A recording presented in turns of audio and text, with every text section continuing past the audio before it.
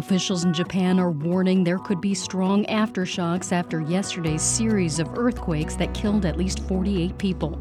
It's Tuesday, January 2nd. This is WBUR's Morning Edition. Good morning, I'm Rupa Shenoy. Coming up, as the country's war with Hamas rages on, Israel's Supreme Court strikes down a controversial plan from Prime Minister Benjamin Netanyahu to overhaul the judiciary system. Plus, Philadelphia swears in a new mayor today. She'll be only the fifth black woman to run one of the country's largest cities. Also this hour. Every day you just wake up and it's just another crime, and that's all I did. And I loved it. I did indeed love it, I have to say. We hear from the author of a new book on the history of the American Mafia, a former mobster himself. And the world's population is now over 8 billion people.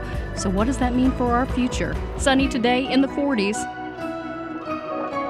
It's 7:01. Now the news. Live from NPR News in Washington, I'm Corva Coleman. In Japan, rescue teams on the western coast are combing rubble for survivors after yesterday's series of powerful earthquakes and tsunami waves.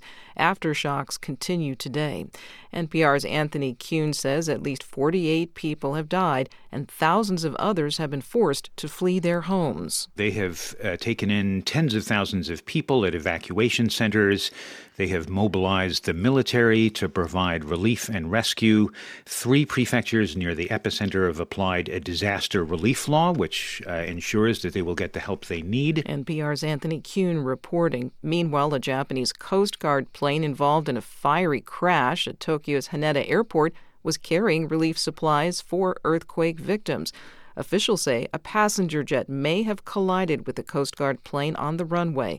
Japan Airlines says all 379 people aboard the passenger jet escaped, but Japanese media report 5 crew members on the military plane have died.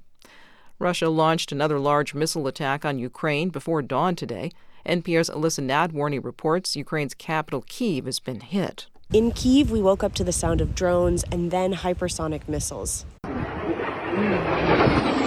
Ukraine's air defenses were working. According to the military administration in Kyiv, more than 70 missiles were intercepted.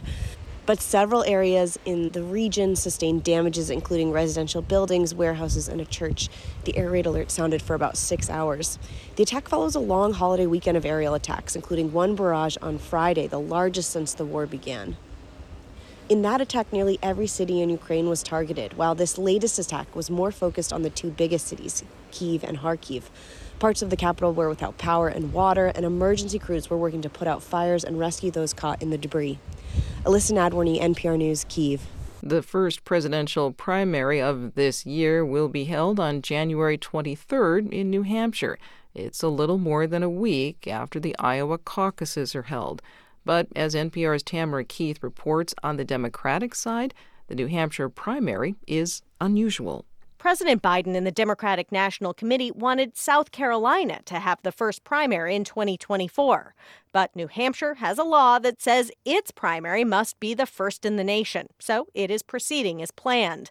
The state's delegates won't count at the Democratic convention, and any candidate running there faces sanctions from the party. How it shakes out is there are 21 Democratic candidates on the ballot, and none of them is named Joe Biden.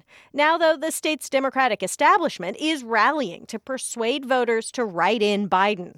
The Biden campaign is steering clear of the effort. Tamara Keith, NPR News. And you're listening to NPR News from Washington. Authorities in South Korea say that the leader of the country's opposition party has been stabbed in the neck. A South Korean news agency says Lee Jae-myung was hospitalized for emergency surgery. There is no word on his condition. The man who apparently attacked him was immediately arrested. Police say they are investigating to find a motive. Birth control pills and condoms are the most widely used forms of contraception in the U.S. That is according to data from the Centers for Disease Control and Prevention. As NPR's Ping Huang reports, the popularity of different methods has shifted. More than 99% of women who have sex with men have used some form of contraception to prevent pregnancy. A new survey from the CDC also finds that almost 90% have tried a reversible chemical method, such as a pill, a patch, a ring, or an intrauterine device or IUD. Use of condoms and birth control pills is slightly higher today than it was 10 years ago, and the use of IUDs has tripled in the past decade. More than 1 in 5 sexually active women has tried one. The report also found that around 30% of women who previously used an IUD had switched to other methods. The same goes for the pill, mostly because they did not like the side effects. Ping Huang, NPR News. Somebody has won the lucrative Powerball. The Powerball lottery says the winning ticket was sold in Michigan, and the jackpot was more than $842 million. It is the 5th largest Powerball jackpot won and the 10th largest jackpot ever in the U.S. This is NPR. I'm Rupa Shenoy. This is WBUR in Boston. Boston's new city council president says tackling affordable housing, public health, and safety are among her top priorities. At-large Councilor Ruth Z. Louijeune was unanimously elected to the position by her colleagues yesterday. She's the first Haitian-American elected to the post. Louijeune says she wants to make Boston a more equitable place for all residents, including historically marginalized communities. We can address historic inequities and continue to bring everyone along.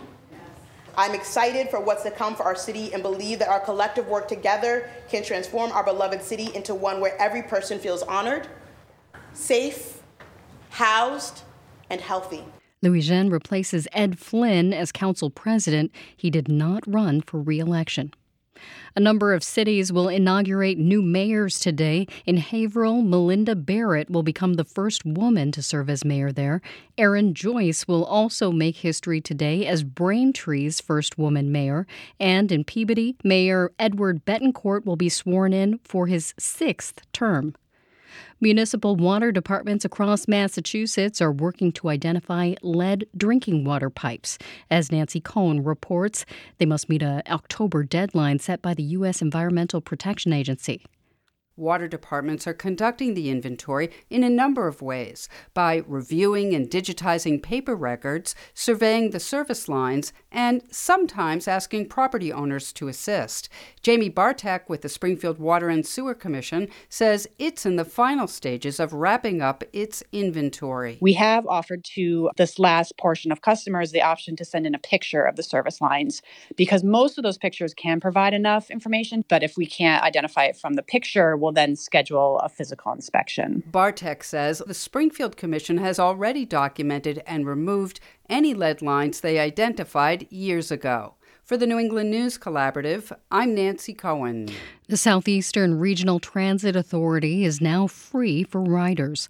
Bus routes on that system will be fare-free through the end of June. Routes on the SRTA run through New Bedford, Fall River, and a number of South Coast communities. The pilot program is sponsored by a grant from the State Department of Transportation. It's 7:08. We're funded by you, our listeners, and by Lexus Broadway in Boston, presenting Girl from the North Country, playing in Boston this March. Written and directed by Connor McPherson, this new musical reimagines the songs of Bob Dylan, including Forever Young, Slow Train Coming, Like a Rolling Stone, and Make You Feel My Love. More at LexusBroadwayinBoston.com. The Bruins will be in Columbus tonight to skate with the Blue Jackets. The Celtics are in Oklahoma City to play the Thunder. Sunny today, temperatures will be near 40, clear overnight in the 20s, sunny tomorrow and in the mid-40s. It's 25 degrees in Boston. Thanks for listening to WBUR. We're funded by you, our listeners, and by Deloitte. Advancing the future takes more than a business angle or a technology angle. It takes both. Learn more at Deloitte.com/US/engineering advantage. It's Morning Edition from NPR News. I'm Steve Inskeep. And I'm Michelle Martin. Good morning. It's been a difficult start to the new year in Japan as a passenger jet collided with a Coast Guard plane at Haneda Airport in Tokyo on Tuesday, killing 5 on the Coast Guard plane. And this comes after a powerful earthquake on New Year's Day caused the deaths of 48 people and cut power to tens of thousands. In a few minutes, we're going to hear how rescuers are trying to reach people affected by the earthquake. But first, we go to Israel, where the country's Supreme Court says the government cannot limit the court's power after all. By a narrow majority, the court struck down a law that was designed to curtail the court's own authority. Prime Minister Benjamin Netanyahu's coalition passed a law last year. The effort united his right-wing government but divided Israeli society at large. It was the reason for massive protests in the months before the start of the war against Hamas. NPR's Daniel Estrin is in Tel Aviv now to tell us more about this. Daniel, good morning. Good morning, Michelle. So would you just start by reminding us about what this law was all about? Yeah, it was the number one focus of the right-wing government when it came to power in Israel a year ago. And the idea was that the government wanted to strip the Supreme Court of some of its powers. This is the most right-wing religious nationalist government in Israel's history, and it saw the Supreme Court as too left-wing, too protective of Palestinian rights, and said the government should be the one to rule. Let the elected officials rule, accusing the court of too much interference. And this attempt to overhaul the judiciary sparked historic protests in Israel. Hundreds of thousands of people in the streets, demonstrators accusing the government of weakening Israel's democracy. But the government passed this law anyway this summer. It stripped the court of one of its powers to overturn government appointments. And why did the court strike it down? What grounds did it give for this? The court says that this law was a, quote, severe and unprecedented harm to the core character of Israel as a democratic country, and said the government does not have omnipotent powers. This is a landmark ruling in Israel. It's the first time the Supreme Court has overturned the equivalent of a constitutional amendment, and it is a big blow to Netanyahu and to his right-wing allies because this judicial overhaul was the number one main agenda of the government. And is there any way in which this decision might play into Israel's handling of the war in Gaza?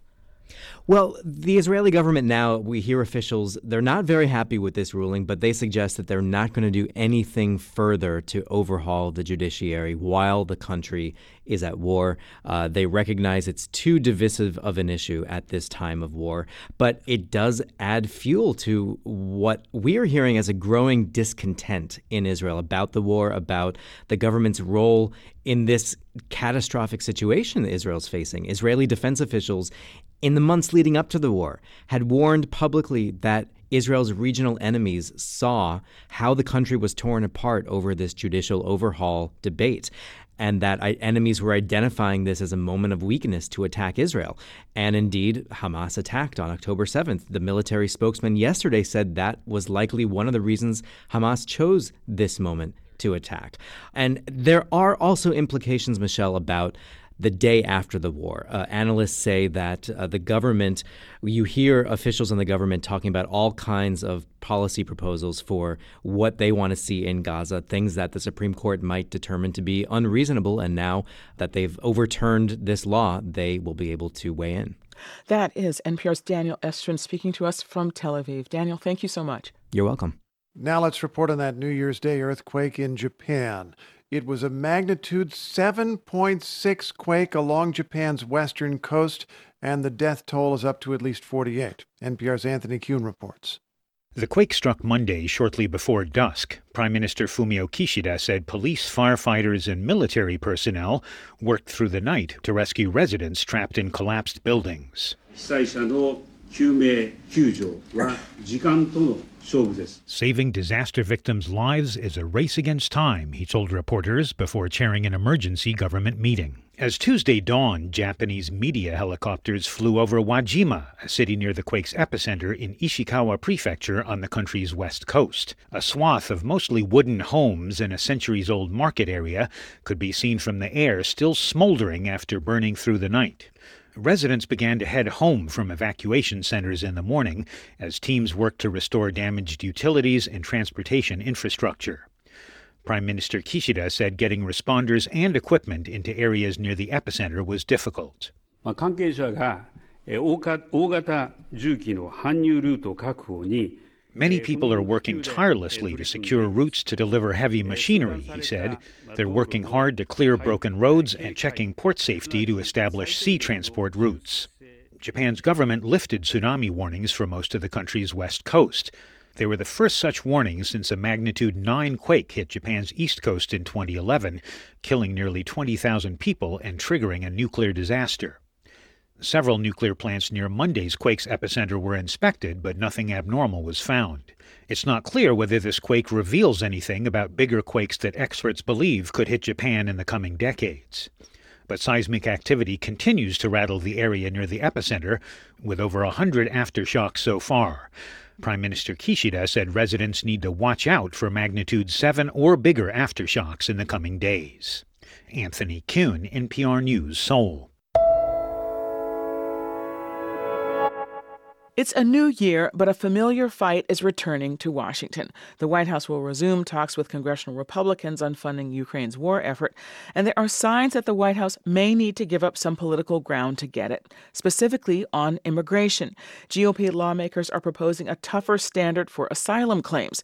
Earlier, our co-host A. Martinez spoke to Kenji Kizuka about this. He is the director of asylum policy for the International Rescue Committee. Kizuka started by explaining what happens under the current process. Once an asylum seeker has told an officer they want to seek asylum, the officer can choose to do a couple of things. They could let that person go on to immigration court and present their asylum claim to a judge, or they might put them in what's called expedited removal, which is a kind of fast-track deportation.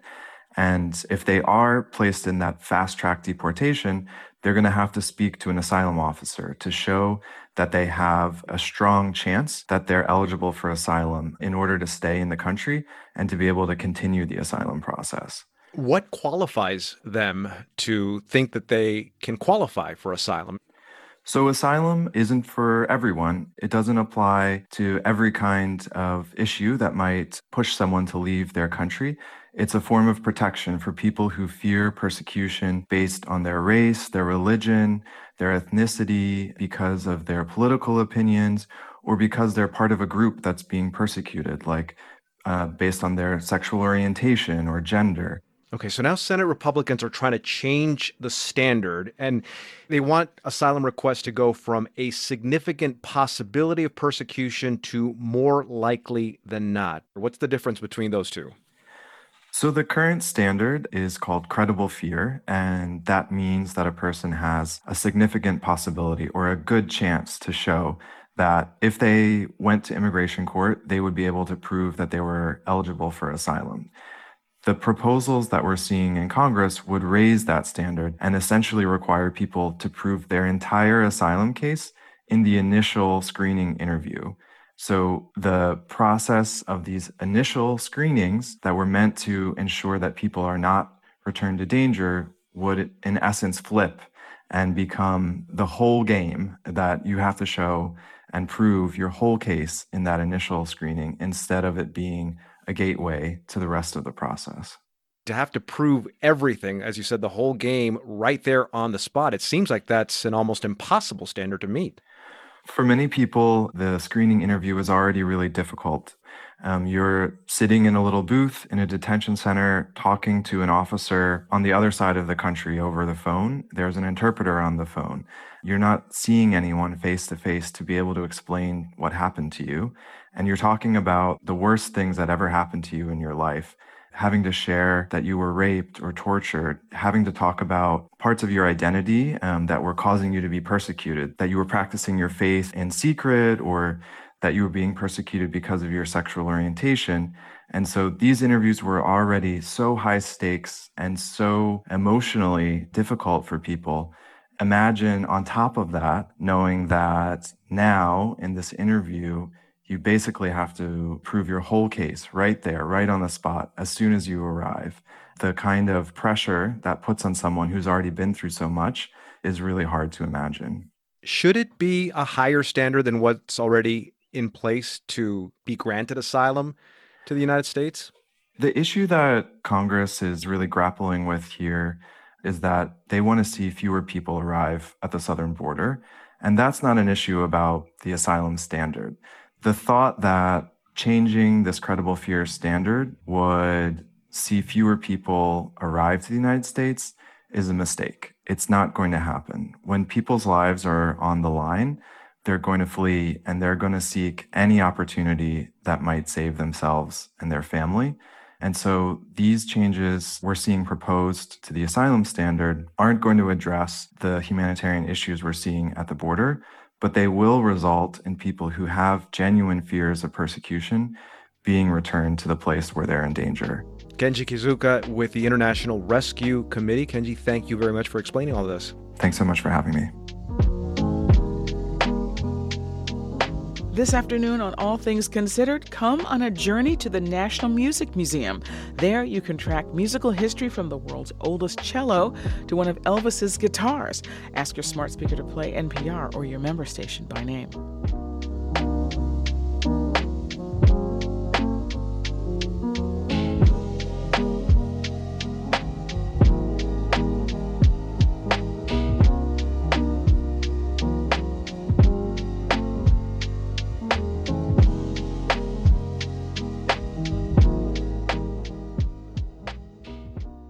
This is NPR News. Thanks for starting your Tuesday with 90.9 WBUR. Coming up in 15 minutes on Morning Edition, we'll hear how Russia's war in Ukraine has changed the way European Union leaders are thinking about security threats and the costs and benefits of admitting new states as members. It's 7:20. I'm Robin Young. We'll take a look at what's in store for the global and U.S. economy in the year ahead. There's a lot of geopolitical tectonic plates that are shifting now. Add it all together and you just realize you're the metaphorical Alice in Through the Looking Glass. She had to run to stay in place. Economist Diane Swank's hopes and worries next time, Here and Now. Listen today at noon on 90.9 WBUR.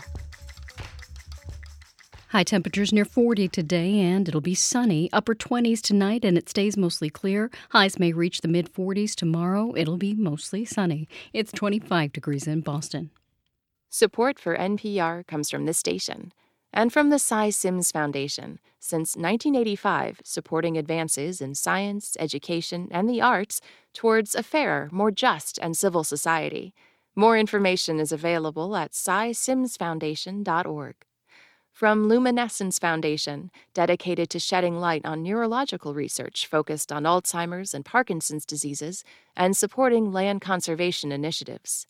From the Alfred P. Sloan Foundation, supporting books, radio, podcasts, film, television, theater, and more to bridge science and the humanities. And from the William T. Grant Foundation, supporting research to improve the lives of young people at wtgrantfdn.org. This is Morning Edition from NPR News. I'm Michelle Martin. I'm Steve Inskeep. And I'm May Martinez. You could fill a whole library with books about the mob and the history of the mafia. A brand new edition stands out thanks to the background of its author, Louis Ferrante. His new book is titled Borgata, Rise of Empire. I was a criminal from when I was 13. I hijacked my first truck when I was 17.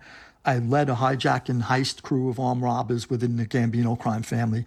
We would get tips on either a heist or hijacking a truck coming out of the airport, say, for example, and we took it. You know, even safes, vaults, we did everything. And that's the only life I knew. You know, every day you just wake up and it's just another crime, and that's all I did. And I loved it. I did indeed love it, I have to say. The FBI hunted me, and to their credit, they got me. I was hit with racketeering indictments. I had 3 indictments. I eventually did go to jail, and we were able to get a plea without cooperating. I never informed. I never cooperated. But so I took the 13 years, and I ducked a life sentence. And in that time, I began reading. I fell in love with books. I taught myself how to write and had an opportunity to reflect on all the things I had done. And obviously, the regrets began to pile up. But until then, I loved it.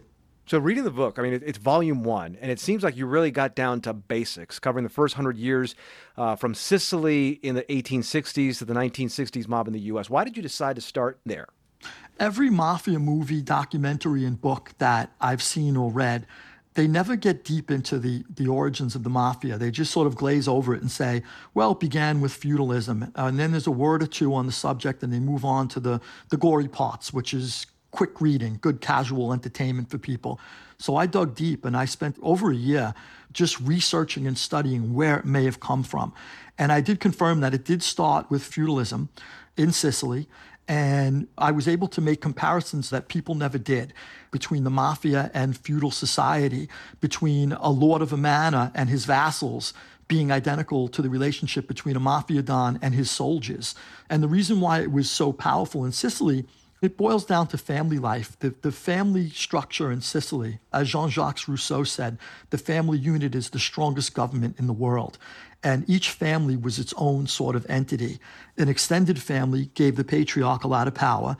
And I think that was the key to Sicilian bonding. And then as they point out, Mark Bloch, who's a feudal historian, he said they were able in feudal times to have extended families who they considered blood, even though they were non-blood relations. And that's how the families grew bigger and bigger and more powerful. And what is a mafia? It's a mafia family.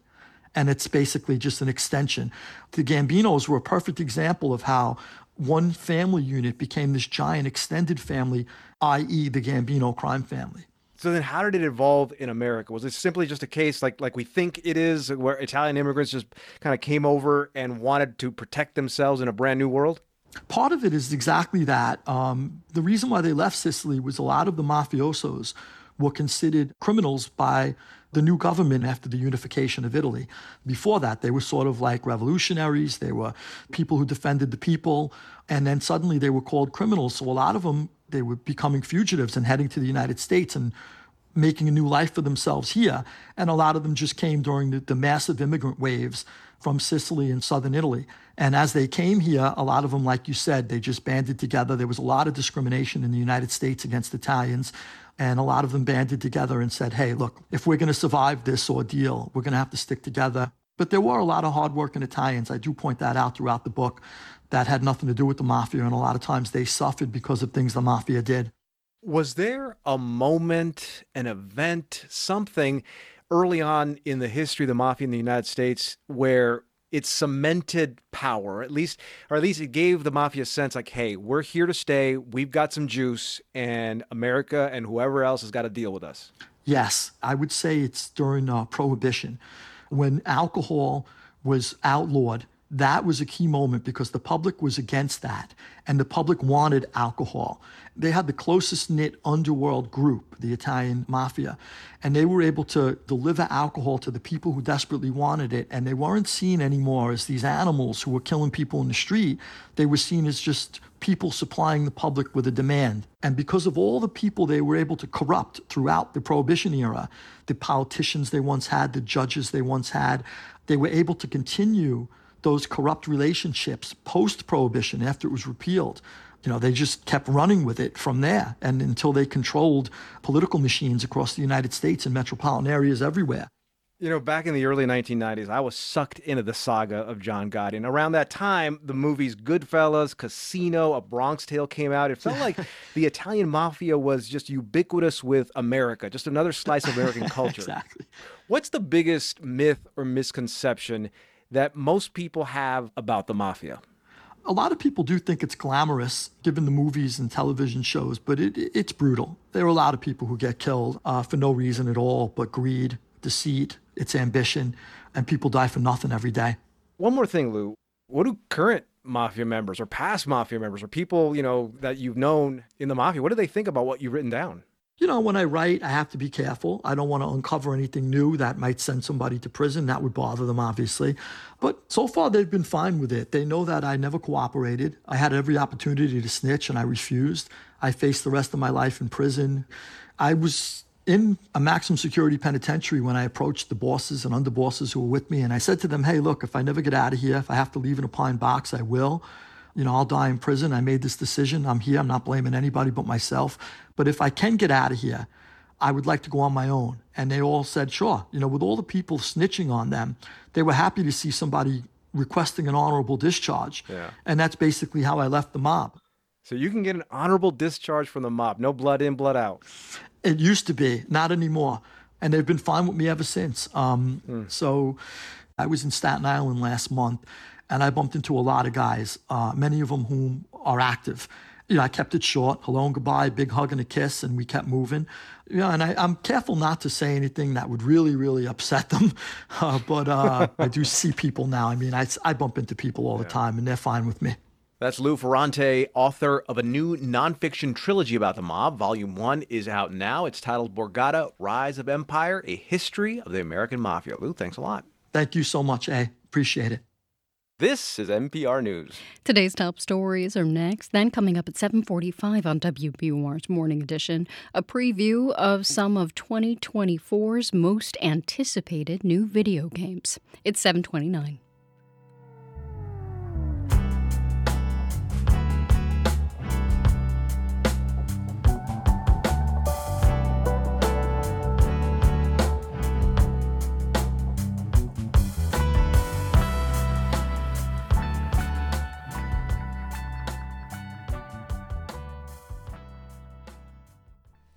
Live from NPR News in Washington, I'm Windsor Johnston. 5 Japanese Coast Guard members are dead, and another is hospitalized after their aircraft collided with a passenger jet at Tokyo's main airport today. The BBC, Saranjana Tawari reports all 379 passengers and crew on the commercial flight were able to safely evacuate. Japan Airlines passenger plane coming into land at a runway at Haneda Airport, and as it was landing, it seemed to collide with something and create a big explosion, and then it continued down the runway and it was still on fire before coming to a stop. The BBC, Saranjana Tawari reporting. State legislatures will get back to work this month, with many set to tackle issues that have been stalled on Capitol Hill. Journalist Reed Wilson says regulating artificial intelligence is likely to top the agenda. I think this year is going to be mostly about studying government's role in AI policy, but the common thread in the dozens of conversations that we've had with lawmakers across the country about this is that the states feel the need to act because they don't trust Congress to get its act in gear. The Senate has been holding a series of forums focusing on regulating the use of artificial intelligence, but legislation has yet to emerge from those sessions. This is NPR. This is WBUR in Boston. I'm Rupa Shenoy. We'll know later today what order names will appear on the Massachusetts presidential primary ballot. The Secretary of State's office will hold a drawing to select that order. The Republican ballot will have 7 candidates, including Donald Trump, Nikki Haley, and Ron DeSantis. There will be 3 Democrats, President Biden, Dean Phillips, and Marianne Williamson. State climate grants are helping 15 farmers install solar panels this year. Reducing farms' carbon emissions helps Massachusetts achieve its climate goals. WBUR's Paula Mora spoke with a farmer who says the panels will lower her electric bills and fulfill a longtime dream. Julia Sweet wants her vegetable and herbs farm in Rehoboth to be climate friendly. She recently bought an electric car for the catering side of her business. Her next dream was to install solar panels, and they are expensive, so she applied for 2 grants. She got a $30,000 state grant and a federal grant to cover the costs. We've always wanted to install solar here. The difficulty for us was the cost of the solar, and because it's an old farmhouse, we need to do some renovations. The state awarded almost $2 million to over 50 projects, including installing irrigation and upgrades to more efficient machinery. For 90.9 WBUR, I'm Paula Moda. Researchers on Cape Cod are using satellite imagery in their work to restore the region's ponds. The images are being studied to link the color of ponds and their health. Christy Senatori is executive director of the Cape Cod Commission. I think what we are doing here on the Cape is unique, but we are kind of learning from other areas across the country that have done similar analyses. But we do have a very unique geography. We have a unique number of ponds in such a small geography as well. The group Freshwater Initiative has been studying satellite imagery for about a quarter of the Cape's nearly 900 ponds and lakes. A reminder for Green Line riders, tomorrow morning your commute gets a bit more complicated. There will be no train service between Kenmore Square and North Station. On the B branch, the closure extends to Babcock Street, and on the E branch, it extends to Heath Street. The closure will run through January 12th, then the line will be shut down for another 2 weeks beginning on the 16th. It's 7:34. WBUR supporters include the John S. and James L. Knight Foundation, helping public radio advance journalistic excellence in the digital age. Informed communities, essential for healthy democracy. KF.org. The Celtics will try to extend their 6-game winning streak tonight. They'll be in Oklahoma City to play the Thunder. The Bruins are working on a 3-game winning streak of their own. They'll visit the Columbus Blue Jackets tonight. Clear skies today. We'll have highs near 40. Still mostly clear tonight as temperatures fall to the upper 20s. Just a few clouds tomorrow. Highs will be in the mid-40s. It's 25 degrees in Boston. You're with WBUR. Support for NPR comes from this station and from the Joyce Foundation, committed to advancing racial equity and economic mobility for the next generation in the Great Lakes region. Learn more at joycefdn.org. From the Wallace Foundation, working to develop and share practices that can improve learning and enrichment for young people and the vitality of the arts for everyone. Ideas and information at wallacefoundation.org. And from listeners like you, who donate to this NPR station. It's Morning Edition from NPR News. I'm Steve Inskeep. I'm Michelle Martin. And I'm A. Martinez. Philadelphia is set to make history today at the inauguration of its new mayor. Sherelle Parker will be the city's first female mayor and the fourth black woman to run one of America's largest cities. WHYY reporter Carmen Russell-Sluchansky joins us now from Philadelphia. Carmen, tell us more about Sherelle Parker. Well, Parker came from a modest background, a fact that she made a central part of her campaign. In fact, here she is in her victory speech in November. I didn't hide from it because I wouldn't allow anybody else to attempt to weaponize my humble beginnings against me. So before they could do it, I made sure that I told you that I was born to a single teenage mother, that I was raised by my grandparents, that my grandmother collected welfare and subsidized food to take care of me. At 17, Parker won a speech contest which caught the attention of a Philadelphia council member who took her on as an intern. After that, she briefly taught high school in New Jersey and returned to Philadelphia politics, going back to work for the city council. 10 years later, she became the youngest black woman ever elected to the state legislature. Then in 2015, Parker ran for the city council and won. How is Philadelphia reacting to having its first female mayor? Well, there's certainly a lot of excitement. Philadelphia is a majority black city, and the voter turnout was high in November. And the new administration is expecting about 3,500 people at the inauguration today, which will fill up the Metropolitan Opera House where it's being held. You know, I spoke to Parker back in May after she won the Democratic primary and asked her about going against the more progressive wing of her party by pledging to hire hundreds of police officers and also bringing back so-called constitutional stop and frisk. Is she still committed to that as some of her top priorities? You know, at the top of the list is gun violence, the top of the list of her priorities. Philadelphia is one of America's biggest cities, and it has growing rates of gun violence, homicides, and other violent crimes.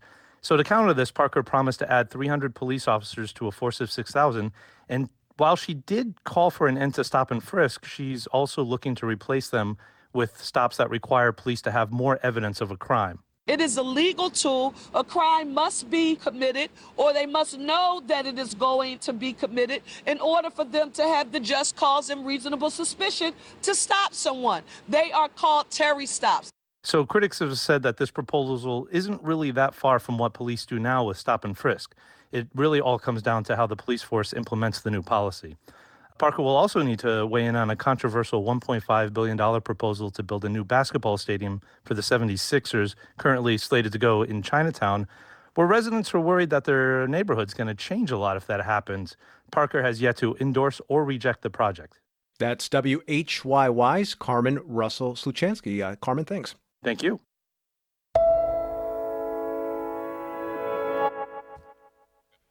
European leaders have been asking how long they can really rely on the United States. Germany's defense minister has called upon European countries to do more for their own security in years to come. Former President Trump was notably close with Russia's leader and has shifted his party's views of Ukraine and European security. Our co-host Leila Fadel spoke with Dan Baer, who is director of the Europe program at the Carnegie Endowment for International Peace.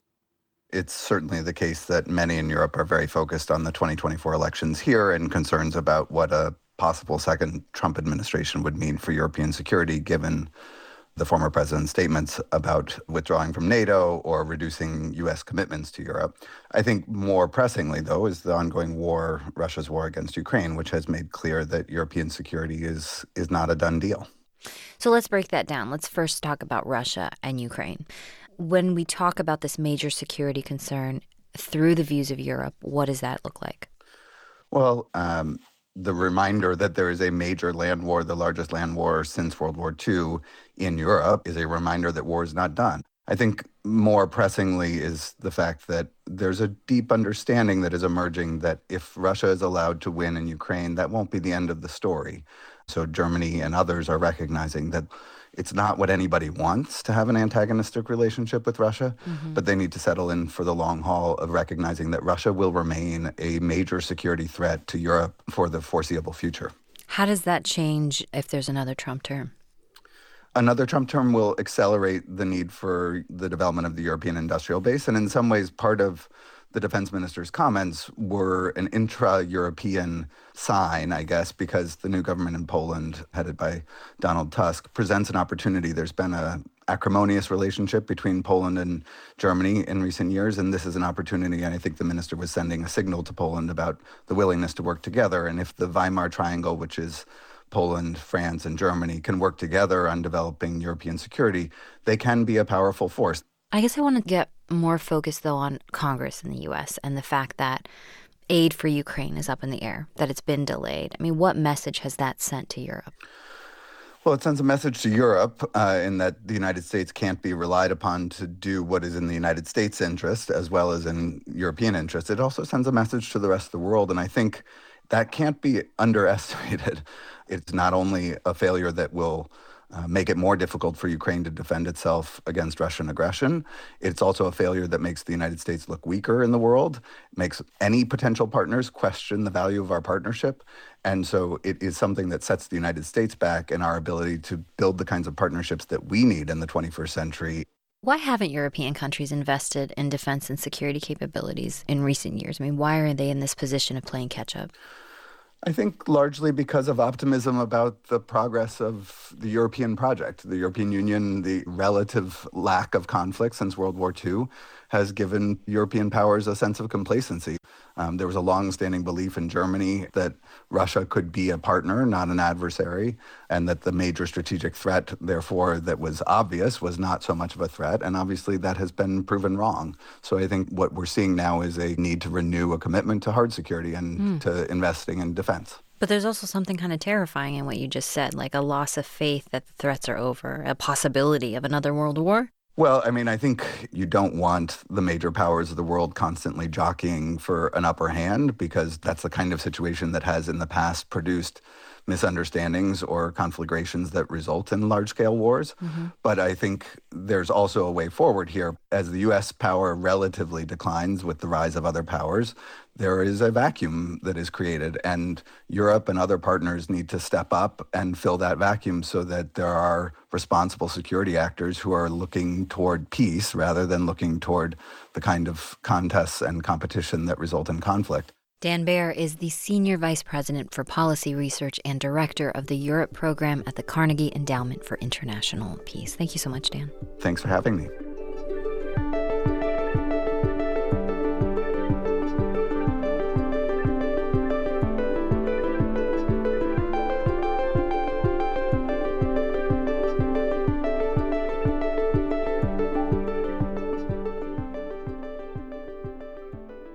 This is NPR News. The news from Israel and Gaza continues to change quickly. Stay with 90.9 WBUR for the politics, the personal stories, and the history you need to understand this moment. Keep listening. Coming up at the top of the hour here on WBUR's Morning Edition, the Israeli military is pulling thousands of troops out of Gaza. A former U.S. diplomat on Middle East affairs weighs in on what that may mean for the fighting there. Sunny and near 40 today, mostly clear and upper 20s tonight, mostly sunny and mid-40s tomorrow. It's 25 degrees in Boston.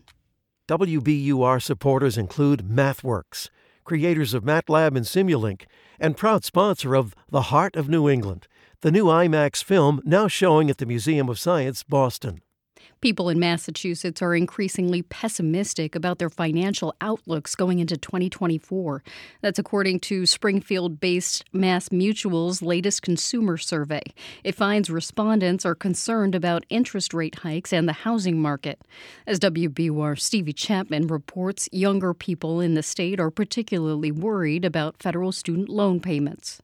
More than 75% of those surveyed with student loans say repaying that debt is having a negative impact on their day-to-day financial health. Amanda Wallace with Mass Mutual says nearly half of those respondents are very concerned they may default on their student loans. So what they really have to focus on is how to reduce their spending to balance out their debt, whether that's cutting back on how much you go out to eat or self-care or on everyday spending. Those are the most common changes people need to make to help make those student loan payments. Wallace says defaulting on loans has negative implications on a person's retirement and credit score. For 90.9 WBUR, I'm Stevie Chapman. A popular comfort food spot in Quincy plans to close. The Fat Cat will shut down next week. Owners say rising costs and the lasting impact of the pandemic are forcing them to close the restaurant. It's 7:45. Support for NPR comes from this station and from American Jewish World Service, supporting human rights advocates worldwide in the fight for democracy, equity, and justice for all people. Learn more at ajws.org. And from Procter & Gamble, maker of Align Probiotic, a daily supplement designed by gastroenterologists to help relieve occasional bloating, gas, and abdominal discomfort. More at alignprobiotics.com. This is NPR. It's Morning Edition from NPR News. I'm Steve Inskeep. And I'm Michelle Martin. Early this year, the U.S. Environmental Protection Agency is expected to officially set limits on 6 so-called forever chemicals, known as PFAS, in drinking water. One community that has seen elevated levels of 2 of these forever chemicals is Tampa, Florida.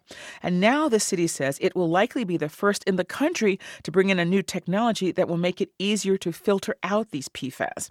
Joining us now to tell us more about the city's plans is Jessica Mazzaros with WUSF in Tampa. Jessica, welcome. Thanks for joining us. Thank you for having me. So could you just start by reminding us what PFAS chemicals are? Sure. So PFAS actually stands for a large family of toxic man-made chemical compounds.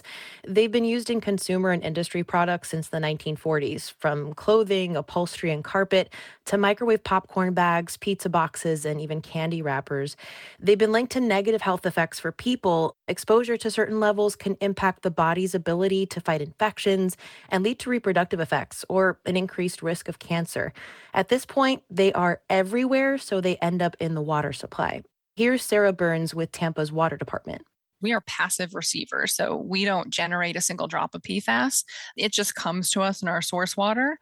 The utility is actually part of a lawsuit against manufacturers of PFAS like 3M and DuPont to recover the cost of removal. So tell us about this big new technology that Tampa is bringing in. Yeah, the city of Tampa is getting the technology from the Netherlands. It's called SIX, or Suspended Ion Exchange. It removes things like decaying vegetation from the water. And the city says to filter out PFAS, you have to first remove the organic matter. Tampa's water department would be the first in the country to have this system. The other 2 are in Europe. And the plan for this one is to filter 140 million gallons a day. Can I ask why is this needed? Is Tampa's water that bad? Well, it's not that the water is bad. It's just that the city gets its drinking water from the Hillsborough River, which is collected along with all sorts of organic matter from nature. Now, Tampa did recently find slightly elevated levels of 2 of 6 PFAS in its drinking water supplies.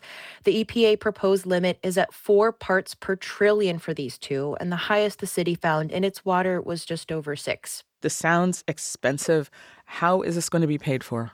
Well, Tampa is still in the designing phase, and the system won't be completed until about 2032. But Tampa's more than 700,000 water customers are already paying for it. It's expected to cost $200 million, and it's part of a larger infrastructure improvement plan that the city council already approved. So their water bills will be increasing every October until 2040. That said, city officials do point out that the technology will actually save the department nearly $1.5 million a year. And how? How will it save that money? Well, installing this SICK system means they'll use less chemicals and filters. Sarah Burns said if they weren't using this, they'd have to otherwise go through double the filters. Plus, getting the organic matter out of the water early on in the treatment process actually improves all the other stages that follow, so it makes the system a lot more efficient. That's Jessica Mazzaros with WUSF in Tampa. Jessica, thank you so much. Thank you.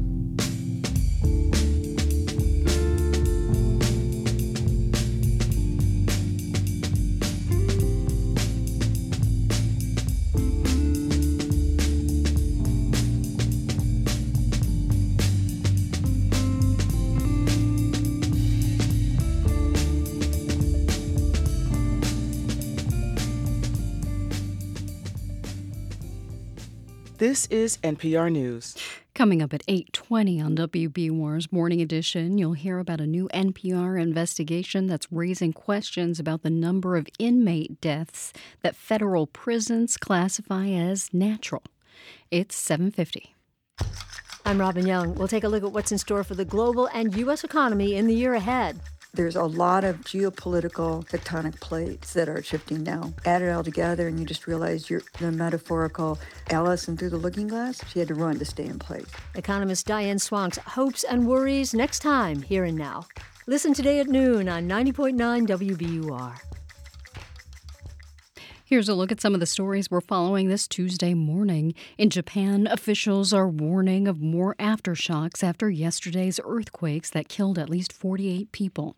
In Israel, the Supreme Court there has struck down a controversial plan from Prime Minister Benjamin Netanyahu that would limit the power of judges in the country. And in South Korea, a leading political opposition leader is recovering after being stabbed in the neck. Stay up to date on the news all day here on 90.9 WBUR and on the WBUR app. WBUR supporters include Babson. Top-ranked in entrepreneurship by U.S. News & World Report, Babson's MBA prepares you to tackle global challenges. Babson.edu/MBA. And Road Scholar, creating educational travel adventures for adults around the world. Learn more at roadscholar.org/learning. Clear skies today. Temperatures will rise to near 40. Those fall to the upper 20s tonight, and skies will stay mostly clear. Then mostly sunny tomorrow and in the mid-40s. It's 25 degrees in Boston. This is Morning Edition from NPR News. I'm Michelle Martin. I'm Steve Inskeep. And I'm A. Martinez. All right, like a lot of people, actor and television host Mario Lopez found himself on TikTok. All right, today we're in Pacoima at Sabor a la Mexicana, and it means Mexican flavor. Yeah, he was out eating food, and then he started trending on X, which got him a little worried that he might have said something that he shouldn't have. But it turns out it wasn't anything that he said as much as how he said it. People don't think I'm Mexican. Is that a trip? With a name like Mario Lopez. Well, you know what? They've been thinking I'm everything from Italian to Hawaiian, but I'm not. That's the weirdest thing. Lopez was born in Chula Vista in Southern California. That's north of the U.S. border with Mexico. His parents are both from Mexico. And while these facts are right there in his Wikipedia page, it seemed to be a revelation for lots of people when Lopez, came out as Mexican. Mario, why was it important to make it clear that you indeed have Mexican heritage? The whole thing was so bizarre and weird. I mean, I have a Z in my last name. And the thing about social media is it allows you to kind of take a peek behind the curtain, and it's unfiltered, and you represent yourself how you really are. At least with me, that's the case. I mean, I can't talk the way I do to my buddies and my guys from the neighborhood when I'm hosting my radio show or Access Hollywood. I think everyone has their customer service voice to kind of slip into. But when I'm not, that I'm with my buddies and I'm a little more slang and it's a little more relaxed, and probably my ethnicity comes out a little more. Were you perplexed, angry, annoyed, all of the above over all this? I thought it was just funny and kind of silly. I didn't understand it, but I guess people weren't used to seeing me sort of just be myself and with my buddies. But again, that's one of I think the cool things about social media. You kind of put out there your real self, kind of raw. Yeah, and there's a term for that called code switching. I mean, is that something that you've consciously done over the years to kind of just stay employed in Hollywood, or is that something that kind of just comes out depending on the situation when it calls for it? Yeah, I got hip to the term code switching. And you try to be a little bit more buttoned up in certain scenarios, and especially when I'm on TV and representing NBC Universal and we're in the news division, then you got to be a little bit more buttoned up and polished. In researching the reaction to this, Mario, I went down a TikTok rabbit hole on you, and there was one clip in particular that kind of struck me. It's where your Latinness, so to speak, was questioned. Let's hear that clip real quick. This man is whitewashed, and he's literally only been doing this Mexican thing for like 3 or 4 years. I mean, what does it make you feel when you hear something like that? It's so stupid. My parents are from Culiacan, Sinaloa, in Mexico. I was born in Chula Vista, border town, around all Latinos. But, people can think of like what they want. What does bother me is you don't have to sound like an ignorant paisa or somebody that's just crossed the border to claim your Mexican Latin card. You can sound above average intelligence and be able to hold a conversation, and you talk differently. I talk differently around my mom than I do my buddies. I talk differently at work than I do when I'm around my guys at the gym. You just talk differently, and has nothing to do with my culture, which I proudly represent all the time. You're one of the stars of an NBC sitcom called Saved by the Bell. There's a whole generation of people that love that show. And on that show, your character's name was A.C. Slater, which, if I recall, was not intended for a Latino to play, but you had a great audition and you got the role. And I'm wondering, Mario, if that could have been maybe the starting point for why so many people maybe think that your Latinidad, so to speak, was somehow lost. I was fortunate enough for that role and a bunch of other roles. The casting directors sort of casted blindly. And I think the guy was supposed to be Italian, and it was great. And I thought it was cool. You shouldn't be just sort of necessarily typecast just because of an ethnicity. And I'm, 100% Mexican. So I thought that was cool. But going back to that guy's point, again, social media, it's sort of like your own little reality show, right? So then if you're not playing a character, you're not hosting, it's just you. And so then that's why people are maybe tripping out a little bit. If NBC sat you down, Mario, and said, "Hey, you know what? We just want you to be you now. I mean, you just be you like you are in these videos." That is me. That is me. I wouldn't feel comfortable on Access Hollywood, though. I wouldn't feel comfortable like that because I wouldn't want to represent myself like that on TV. Oh, okay. I wouldn't want my kids. If I were with my son, I'd be like, "Hey, keep it buttoned up." All right, that's Mario Lopez, host of Access Hollywood, and yes, a confirmed Mexican. Mario, thanks a lot for joining us. You got it, man. Appreciate it.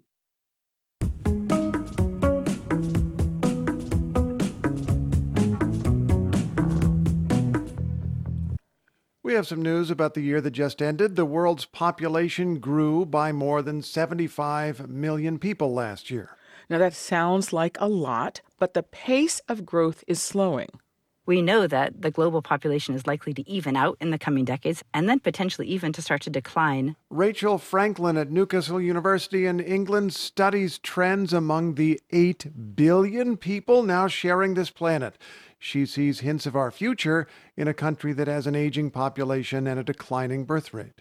What's happening in Japan is what's going to happen in lots of countries around the world in the coming decades. At least for a few decades, we'll have a lot of older people supported by sort of a narrower foundation of those who are in the labor force. As countries become more prosperous, their birth rates tend to drop. Many countries already produce fewer than the 2.1 babies that we generally say are required in order to maintain a population size. Now, in theory, a smaller population could be easier to manage. Fewer people might consume fewer resources and contribute less to climate change. But we can't really count on slower population growth to take care of that problem. So we could have fewer people in the world, but if their living standards increase at the pace that our living standards did for the past 100 years, we're still going to see a huge environmental impact. William Fry is a demographer at the Brookings Institution, that's a think tank. He says that in the U.S., immigration will determine future population trends. Just from a demographic standpoint, this country is very much dependent on immigration in the future to have sustainable growth. So in a time of declining birth rates, it matters a lot where people prefer to move. It's hard to know what fertility preferences may look like in a couple of decades. We don't know if younger generations may prefer to move more, and we don't know if we'll decide to increase the numbers of people that we admit into this country. And for this new year that is just getting started, the U.S. population is expected to grow by one person about every 24 seconds. That is taking into account birth, deaths, and international migration.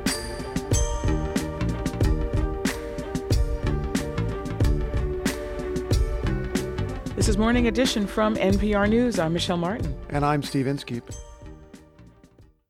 Lots of sun today. We'll have temperatures in the upper 30s. Skies stay mostly clear tonight, and it'll fall to the upper 20s. Tomorrow, mostly sunny and mid-40s. It's 26 degrees in Boston, and we're coming up on 8 o'clock.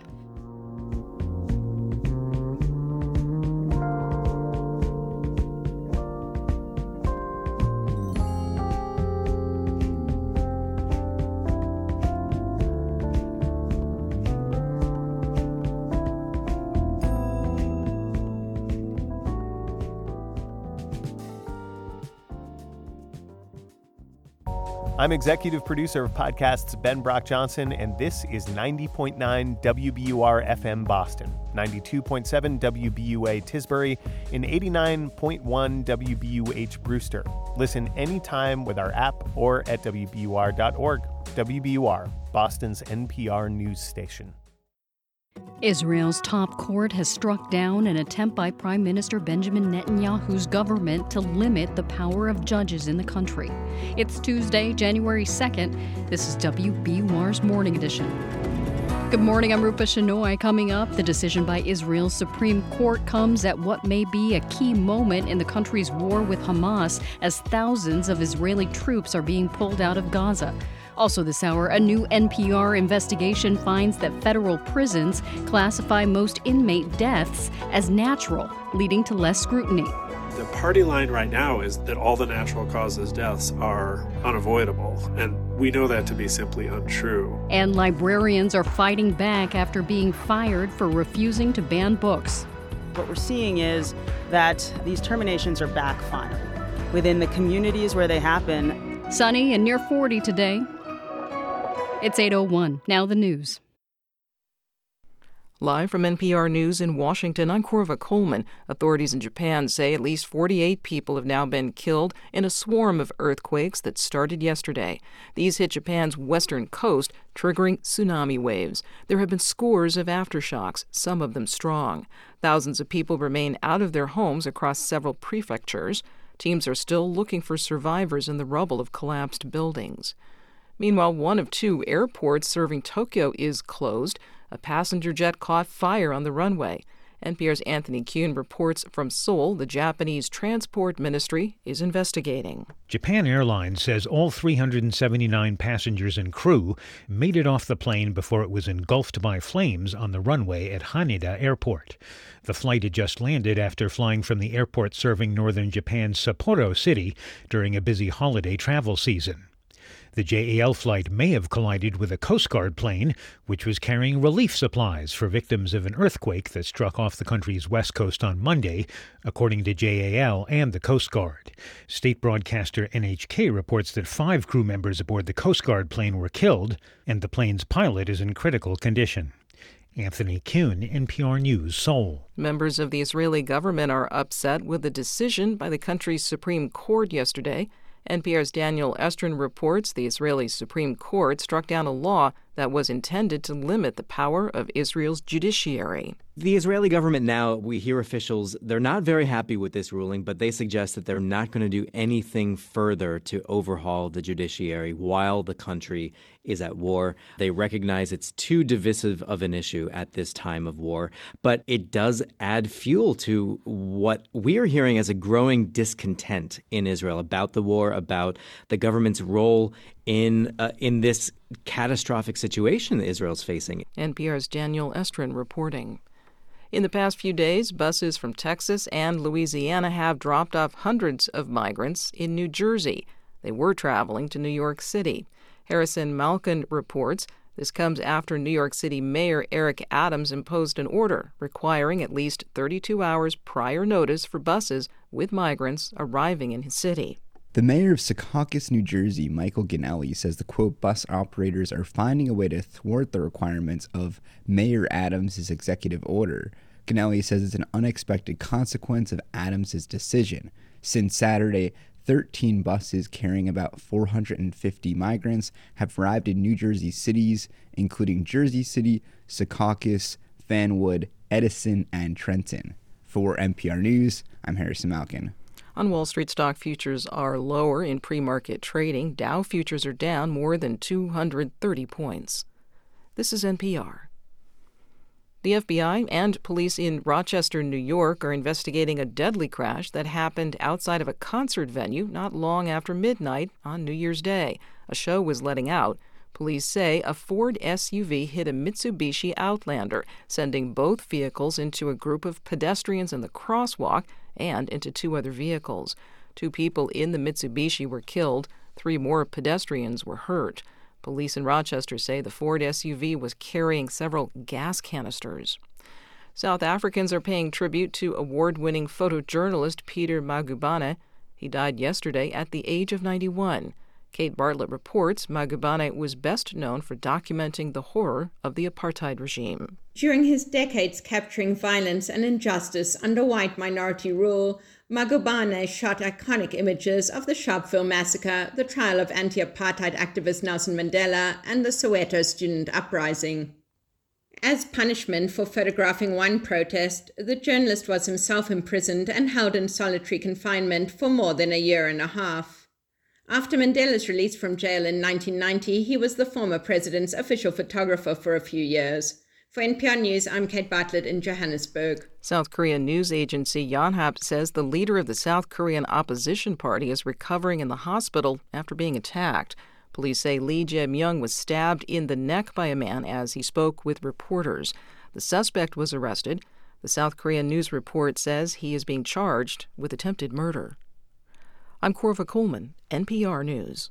From WBUR in Boston, I'm Rupa Shenoy. The Boston City Council has a new leader. She's vowing to make the city more inclusive for all its residents. More now from WBUR's Ariel Gray. City Councilor at Large Ruth C. Louis-Jean was elected president by her fellow councilors during a New Year's Day session, replacing South Boston Councilor Ed Flynn. She was first elected to the council in 2021 and had signaled in the fall that she had the support to become president. She says she plans to continue to address issues like affordable housing and public health and safety. Under my leadership, we will continue to center equity in everything we do here in the city of Boston, knowing that the task is a daunting one, given our historical failures to show up for those who our governments have marginalized. Louis-Jean is the first Haitian American elected to the position. For 90.9 WBUR, I'm Ariel Gray. Masks are now required for employees at the UMass Memorial Medical Center. Patients and visitors are strongly encouraged to wear masks as well. It's the latest healthcare facility in the state to reinstate masking requirements. This follows a statewide increase in respiratory illnesses, including COVID and RSV. Next steps are starting to take shape for cleaning up a 6,000-acre plume of forever chemicals stemming from Joint Base Cape Cod. Past fire training activities at the base led to PFAS contaminating groundwater in Falmouth and Mashpee. Exposure to PFAS has been linked to higher risk for some cancers. Rose Forbes is the remediation program manager at the base. She's proposed installing new extraction wells as an interim solution to help until a final cleanup plan is in place. These new extraction wells will capture the PFAS, the high concentrations of PFAS that's coming out of the fire training area, and will transfer that water up to the Sandwich Road treatment plant where the PFAS will be removed. The earliest that work on the new wells could start would be September, but that's only if the plan gets funded. Former longtime state lawmaker Richard Volk has died. Volk served 10 terms in the Massachusetts House, representing his hometown of Chelsea as well as Charlestown. During his tenure, he chaired the House Ways and Means Committee and served as Majority Leader. His sister tells the Boston Globe he died Sunday. Volk was 76 years old. It's 8:08. We're funded by you, our listeners, and by Imaginable Futures, celebrating the hard work, commitment, and achievements of the 1 in 5 college students who are parents. More at imaginablefutures.com. The Bruins will play their first game of the new year tonight. They visit the Columbus Blue Jackets. The Celtics are also on the road tonight. They'll play the Oklahoma City Thunder. Sunny today, temperatures will be near 40, clear overnight in the 20s, sunny tomorrow and in the mid-40s. It's 26 degrees in Boston. Thanks for listening to WBUR. This is Morning Edition from NPR News. I'm Michelle Martin. And I'm Steve Inskeep. Israel says that some of its troops are backing out of Gaza. The Israeli military describes a shift in tactics after months of intensive bombardment and a ground operation. So what's going on? We have analysis this morning from Dennis Ross, who has been an influential U.S. diplomat under multiple presidents, works for a think tank, the Washington Institute for Near East Policy, and is currently in Tel Aviv. Welcome back to the program. Good to be with you. Thank you. What do you think the Israelis are doing? Well, I think what we're seeing is a movement gradually into a different phase of the conflict. From the Israeli standpoint, they put 4 divisions, which is an awful lot of forces, into a relatively small area, but they were actually going after what is a very deep military infrastructure and industrial base that Hamas has built up. It's not just the fact that they have tunnels, it's also that they produce their own rockets, their own mortars, their own drones, their own ammunition. This is a really profound infrastructure that was developed over time, and it took a lot of forces, I think, to begin to take on that infrastructure. Now, what we're seeing is success really in the northern part of Gaza, so that Hamas has pretty much lost control there. Mm-hmm. Because of that, the Israelis are shrinking the number of forces they have in Gaza because, in a sense, they're concentrating more on other areas, but those other areas don't require the kind of large presence, number one. Number two, that kind of a large presence also tends to create problems for the Israelis. They have, if you think about it, they have 29 killed by friendly fire. Some of that comes from a large number of forces in a very small space. Now, it's possible to see this as Israel's response to U.S. advice, given that the Biden administration would like to see a more targeted campaign with fewer civilian casualties, less indiscriminate bombing, to use a word that President Biden used. Is any of that happening here? I do think that's part of it. All along, I think the Israelis have been listening to the United States, but I think they were taking into account what they felt their own military plans required. But as they listened to advice from the Biden administration, one, they took it seriously. Two, they also began to think about, okay, how can we demonstrate that we're being responsive to the administration? And three, they went through their own process of looking at what seems to be working effectively, what might be working less effectively. So in a lot of ways, there was a kind of iterative process within Israel, but I think also with the administration as well. Now, Israeli officials set a goal at the beginning of this war, or after the Hamas attack on October 7th. The goal was to eliminate Hamas, to destroy Hamas. Palestinians that I've spoken with, outside analysts that we've had on this program, have warned that's too big a goal because it's too big a movement. There's too much popular support for Hamas among Palestinians. Do you think Israeli officials are recognizing they can't strike a crushing blow, that this will be a long and slow effort with an indeterminate outcome? I think there's kind of a mix here. I still think at the political level, partly because one has to be here to fully understand the nature of the trauma. Everybody in Israel knows someone who was kidnapped or killed in the South on October 7th. Sure. Or they know someone who is fighting in Gaza today, and they know people there who've been killed. Everybody is moved by this. The shock of it and the trauma of it is quite prominent. So politically, you have leaders who are saying, we're going to eliminate them. Practically speaking, when you talk to people in the military, they're much more focused on the task at hand, which is how do you ensure that Hamas doesn't have the means to reconstitute itself, doesn't have the means to ever threaten Israel again, and ensure that it loses command and control to the point where politically it loses control in Gaza. That doesn't mean eliminating every Hamas. It doesn't mean the idea of Hamas is gone. It doesn't mean even the group is necessarily gone. But it means as an organization with coherence and with the ability to control Gaza, that it loses. That, I think, actually is an achievable goal. That is very much what I think the military is focused on. They're also beginning to focus on what happens the day after you get to that point. But it's not going to be easy to get to that point, and I think it's going to take some time. We just got about 15 seconds, but do the Israelis know yet who they want to run Gaza on that day after? I think they're focused right now very much on kind of the civil administration that has been there even under the Palestinian Authority and Hamas, and maybe some of the prominent families from the past. But that's kind of an intermediate phase before you get to what would be what I would call an interim administration. Dennis Ross, longtime U.S. envoy, now at the Washington Institute for Near East Policy. Thanks so much. My pleasure. For more analysis and differing views, you can visit npr.org/MidEastUpdates.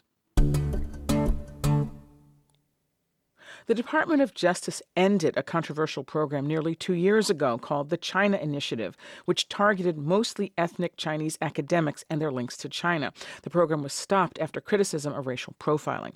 Now, a proposed House spending bill wants to bring the initiative back. NPR's Emily Fang has this report.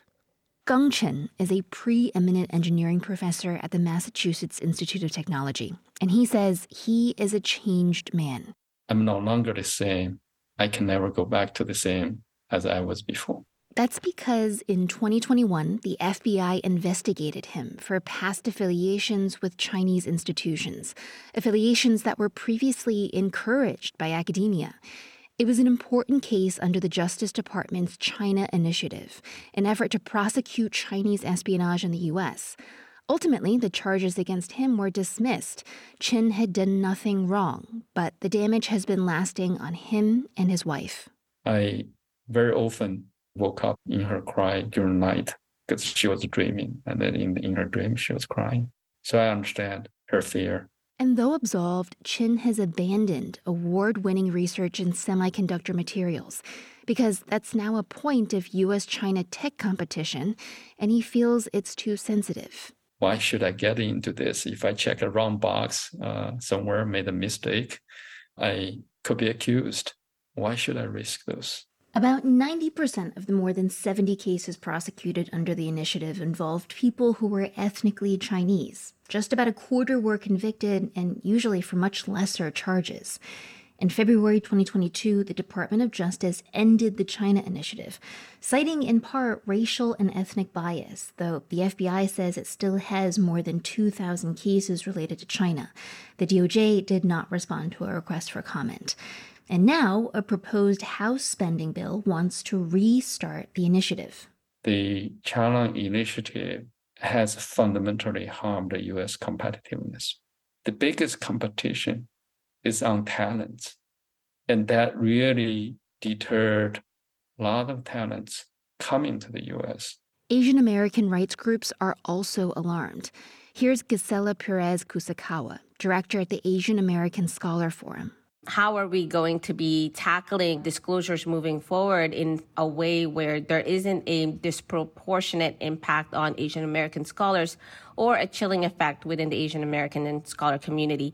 These are tough questions. John Yang, president of Asian Americans Advancing Justice, would like to see more training of U.S. law enforcement and employers when pursuing China-related cases. Training with respect to the Asian American community and our contacts, our natural contacts with friends and family in China, and how that might present itself. And learning to differentiate between normal contact with loved ones or colleagues in China and something more pernicious. That inability to distinguish is what got a New York police officer named Bai Madajia Angwang in trouble.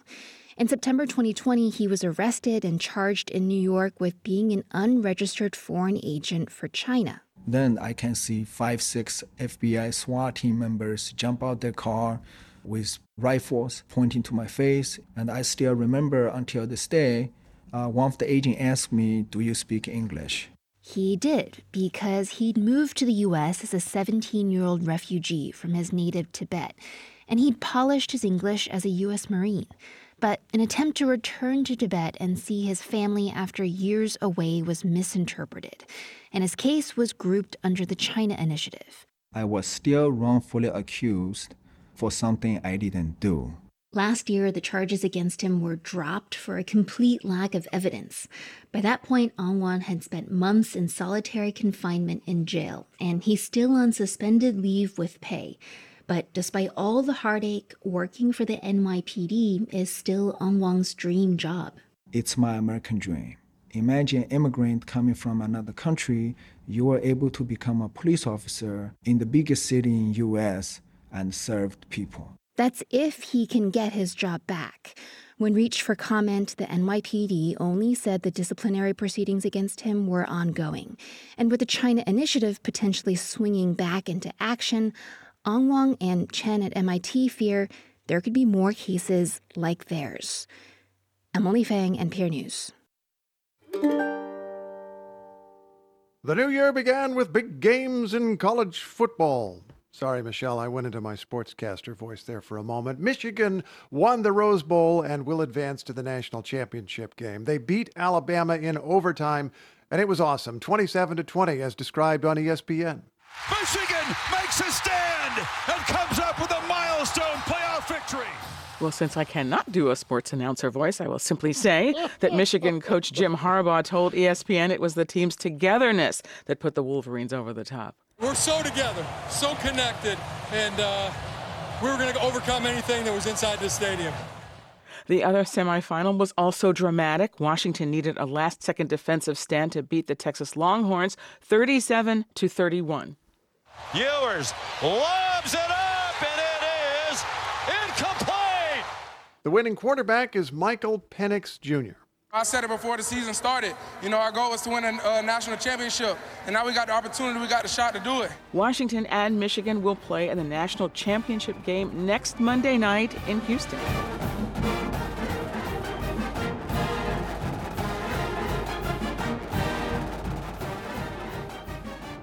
And this is NPR News. Good morning. Thanks for starting your Tuesday with WBUR. Coming up in 15 minutes on Morning Edition, librarians in at least 3 states who were fired after refusing to ban books are appealing to the Federal Equal Employment Opportunity Commission. It's 8:20. I'm Robin Young. We'll take a look at what's in store for the global and U.S. economy in the year ahead. There's a lot of geopolitical tectonic plates that are shifting now. Add it all together and you just realize you're the metaphorical Alice and through the looking glass. She had to run to stay in place. Economist Diane Swank's hopes and worries next time, Here and Now. Listen today at noon on 90.9 WBUR. High temperatures near 40 today, and it'll be sunny. Upper 20s tonight, and it stays mostly clear. Highs may reach the mid-40s tomorrow. It'll be mostly sunny. It's 26 degrees in Boston. Support for NPR comes from this station and from Progressive Insurance. Progressive is looking for individuals in a variety of career fields who want to help build a culture of inclusiveness.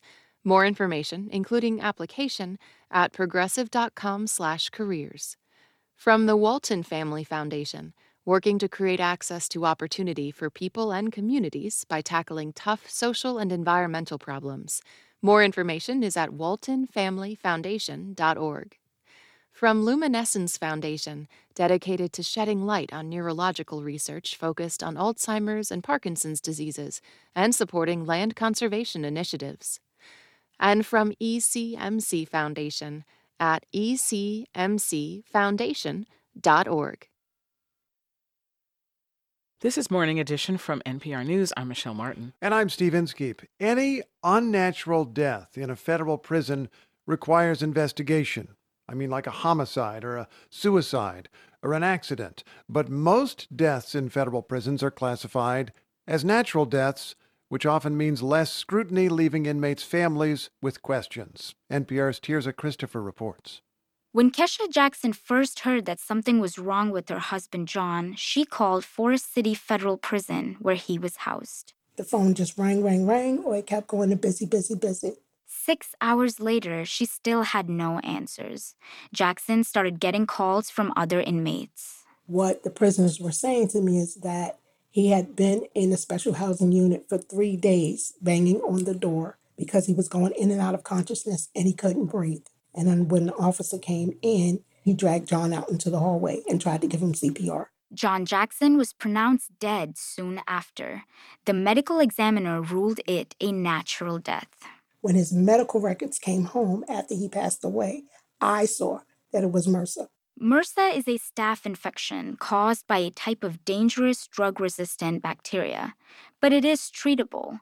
John had contracted it after he was moved to the Forest City Federal Prison in 2017. According to his medical records, he still had the infection over 2 years later. Saying that it's a natural death could sometimes be misleading. I believe that having proper medical treatment could have possibly saved his life. Previous reporting by NPR exposed inadequate health care in federal prisons around the country. According to Bureau of Prison records we obtained, almost 3/4 of all federal prison deaths have been pronounced natural since 2009.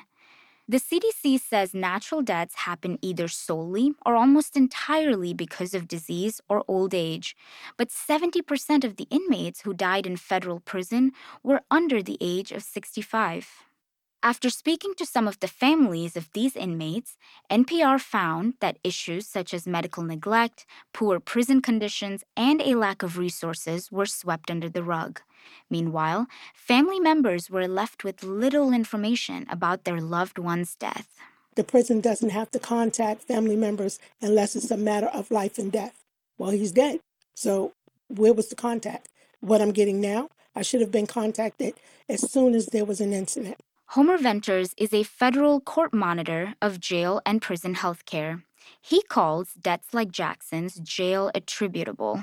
Things that happen behind bars significantly contributed to the outcome of death, despite the fact that a medical examiner ultimately says it was a natural causes death. He says that calling a death natural often does not provide the full picture. So we have this very old, antiquated idea that the coroner or medical examiner, when they say a death was from natural causes, that should somehow determine whether or not people got what they needed behind bars. We found issues at prisons around the country. For instance, an inmate in the Springfield, Missouri Medical Center waited weeks to be treated for bleeding in his digestive tract. He died soon after hospitalization. An inmate in Arkansas complained of stomach pain for 1.5 years before his death. His family was not provided with any more details. Another inmate in Missouri died of respiratory failure, and his death was pronounced natural. But according to medical examiner records obtained by NPR, his death was later treated as a homicide, but the family was not provided that information and got his autopsy 5 years later.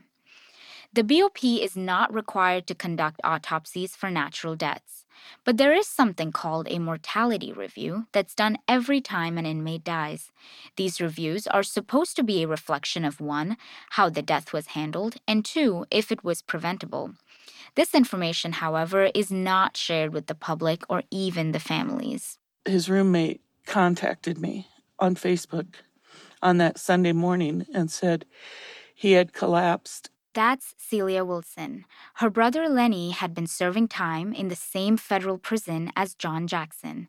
He was on his morning run when he fell over. We didn't hear from BOP until Tuesday. The prison case manager told Wilson there was nothing to worry about. Her brother's lawyer, Allison Guernsey, found different information in her brother's medical records. Celia would say they think that there are signs of life and maybe vitals are getting better. And then we would ask for those medical records, and they wouldn't actually say that. Guernsey is a clinical professor and attorney at the University of Iowa Law Clinic. She had to file public records requests every day for updates on Lenny Wilson's health after the collapse. It was quite difficult to get someone from the Bureau of Prisons to actually tell us what was going on. 2 weeks after his collapse, Celia Wilson's brother died. His death was pronounced natural, but the family had no explanation for why an otherwise healthy 61-year-old man just fell over and died. Her brother's cellmate claimed that he had not received help for almost 10 minutes after his collapse. Since his death in June, the family still has not received the mortality review. Here's Homer Venters again. We have left healthcare and decisions about what's adequate healthcare to security people. The party line right now is that all the natural causes deaths are unavoidable, and we know that to be simply untrue. The BOP declined NPR's request for an interview, but said that all deaths are investigated thoroughly. NPR also requested mortality review reports for every inmate who died in BOP custody since 2009, but has yet to receive them.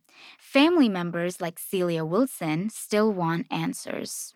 It makes no sense to me, which is why it's so frustrating. There is so much they could have done. It's unfathomable. Tirza Christopher, NPR News.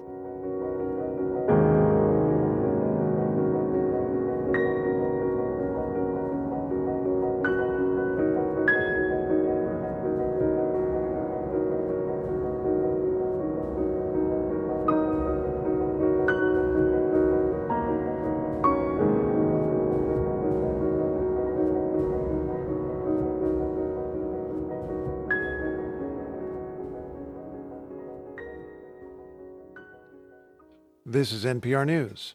Today's top stories are next. Then coming up at 8:45 on WBUR's Morning Edition, Tampa may be the first American city to get the technology to filter out forever chemicals known as PFAS from its water. It's 8:29. The new year means new resolutions. Maybe for you that means hitting the gym or going for a run each day. Take us with you when you go. Catch your favorite WBUR and NPR shows live or rewind and play them back with the WBUR app. Download it for free before you head out.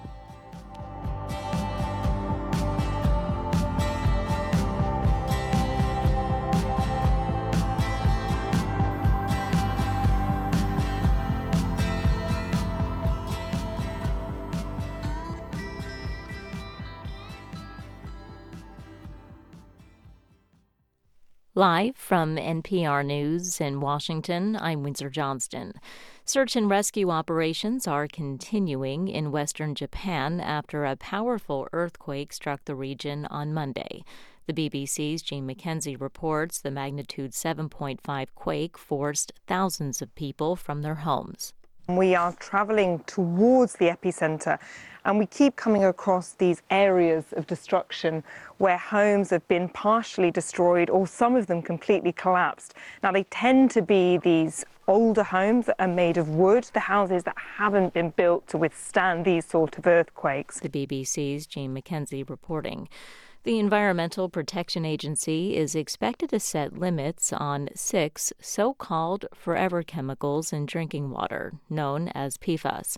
Jessica Mazzaros from member station WUSF reports the city of Tampa has seen elevated levels of those toxins. The city gets its drinking water from the Hillsborough River, which is collected along with all sorts of organic matter from nature. Now, Tampa did recently find slightly elevated levels of 2 of 6 PFAS in its drinking water supplies.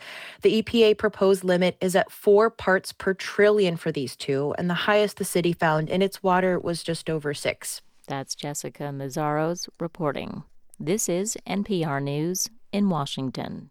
From WBUR in Boston, I'm Rupa Shenoy. It's been 1 year since the state's Fair Share Amendment, also known as the Millionaire's Tax, took effect. State revenue officials estimate the new surtax generated more than $1.5 billion in its first year. But critics like Paul Diego Craney of the Massachusetts Fiscal Alliance argue the tax is driving people out of the state.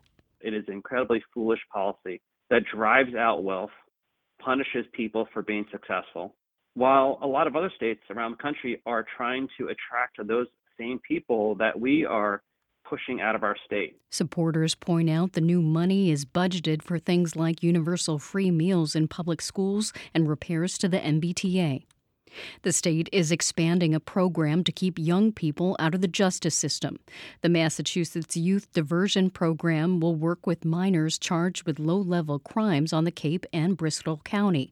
State officials tell the Boston Globe that intervening in these cases helps keep young people from reoffending. The program began last year in the greater Boston and Worcester areas. One state lawmaker wants to make high-speed chases a felony. State Representative Christopher Markey of Dartmouth is behind the bill. He says right now the only charges that can be brought against someone involved in a high-speed chase is failing to stop for a police officer or, quote, operating to endanger. Markey says as a former prosecutor, he was horrified to see police dash camera footage of chases. Distracted driver going 50 miles an hour down a little side street, he then loses control and then ends up to a house or hitting somebody else. So that's the reason why I really thought about it. It was always something that was bothered me. Markey says his bill would define a high-speed chase as at least 20 miles an hour over the speed limit for at least a mile. Penalties would be a $1,000 fine and could involve a 5-year prison term. North Atlantic right whales are returning to Massachusetts waters. That's after many of the critically endangered whales spent the fall in waters off the coast of Florida and Georgia, where females gave birth. Eve Zukoff reports. The Center for Coastal Studies spotted 4 whales by planes southeast of Nantucket. It was a welcome sight for the Provincetown-based team that surveyed the waters 7 times in recent weeks before a single right whale sighting. On the same day, the 5th right whale calf of the season was spotted with its mother off the coast of Florida. Stormy Mayo, who oversees the right whale ecology program at the center, said the sightings made him hopeful. If the past is any indicator, my hope with 5 whales born in December is that that's an indication that we're going to see a bumper crop this year. It would be a big win for the population of roughly 350 North Atlantic right whales that remain. For the New England News Collaborative, I'm Eve Zukoff. The Celtics will try to extend their 6-game winning streak tonight. They'll visit the Oklahoma City Thunder. Meantime, the Bruins will try to make it 4 wins in a row. They'll skate with the Blue Jackets tonight in Columbus. Clear skies today. We'll have highs near 40. Still mostly clear tonight as temperatures fall to the upper 20s. Just a few clouds tomorrow. Highs will be in the mid-40s. It's 26 degrees in Boston. You're with WBUR. Support for NPR comes from this station and from Carnegie Corporation of New York, supporting innovations in education, democratic engagement, and the advancement of international peace and security. More information is available online at carnegie.org. From the Walton Family Foundation, working to create access to opportunity for people and communities by tackling tough social and environmental problems. More information is at waltonfamilyfoundation.org. And from the Doris Duke Foundation. It's Morning Edition from NPR News. I'm Steve Inskeep. And I'm Michelle Martin. We told you a lot about what the U.S. Congress did not do last year, but state legislatures are a very different story, and this year their agendas are packed. As lawmakers head back to work in the next couple of weeks, many of them have big plans to tackle issues that federal lawmakers have been dragging their feet on. Reed Wilson is here to give us a preview of the year ahead in state legislation. He is the editor-in-chief of Pluribus News. That's a news service that focuses on state-level policymaking, and he is with us on the line from Arizona. Good morning. Good morning. So a big topic of debate on the federal level right now has been artificial intelligence. How are state legislators talking about this? Well, artificial intelligence policy is top of mind in just about every state capital in the country. Lawmakers are thinking about how to promote what could be this massive economic engine in their own backyards, and they're also considering ways to set up guardrails to protect against things like discrimination in algorithms.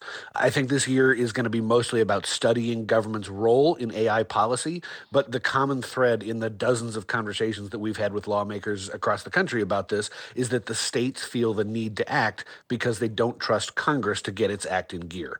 We're going to see a lot of efforts to regulate social media companies in different ways this year, all in services of protecting kids online. 8 states passed digital privacy laws in 2023, and lots more will be taking up bills that either require parental permission for kids to access social media sites or to ban addictive features in social media apps. Okay, speaking of addiction, something we've reported on extensively is the opioid crisis, and states have been on the front lines of that for years.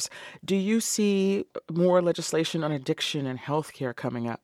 Yeah, this is huge in the states. We're going to see 2 distinct trends in healthcare this year. First of all, states are trying to find a solution to this massive opioid crisis.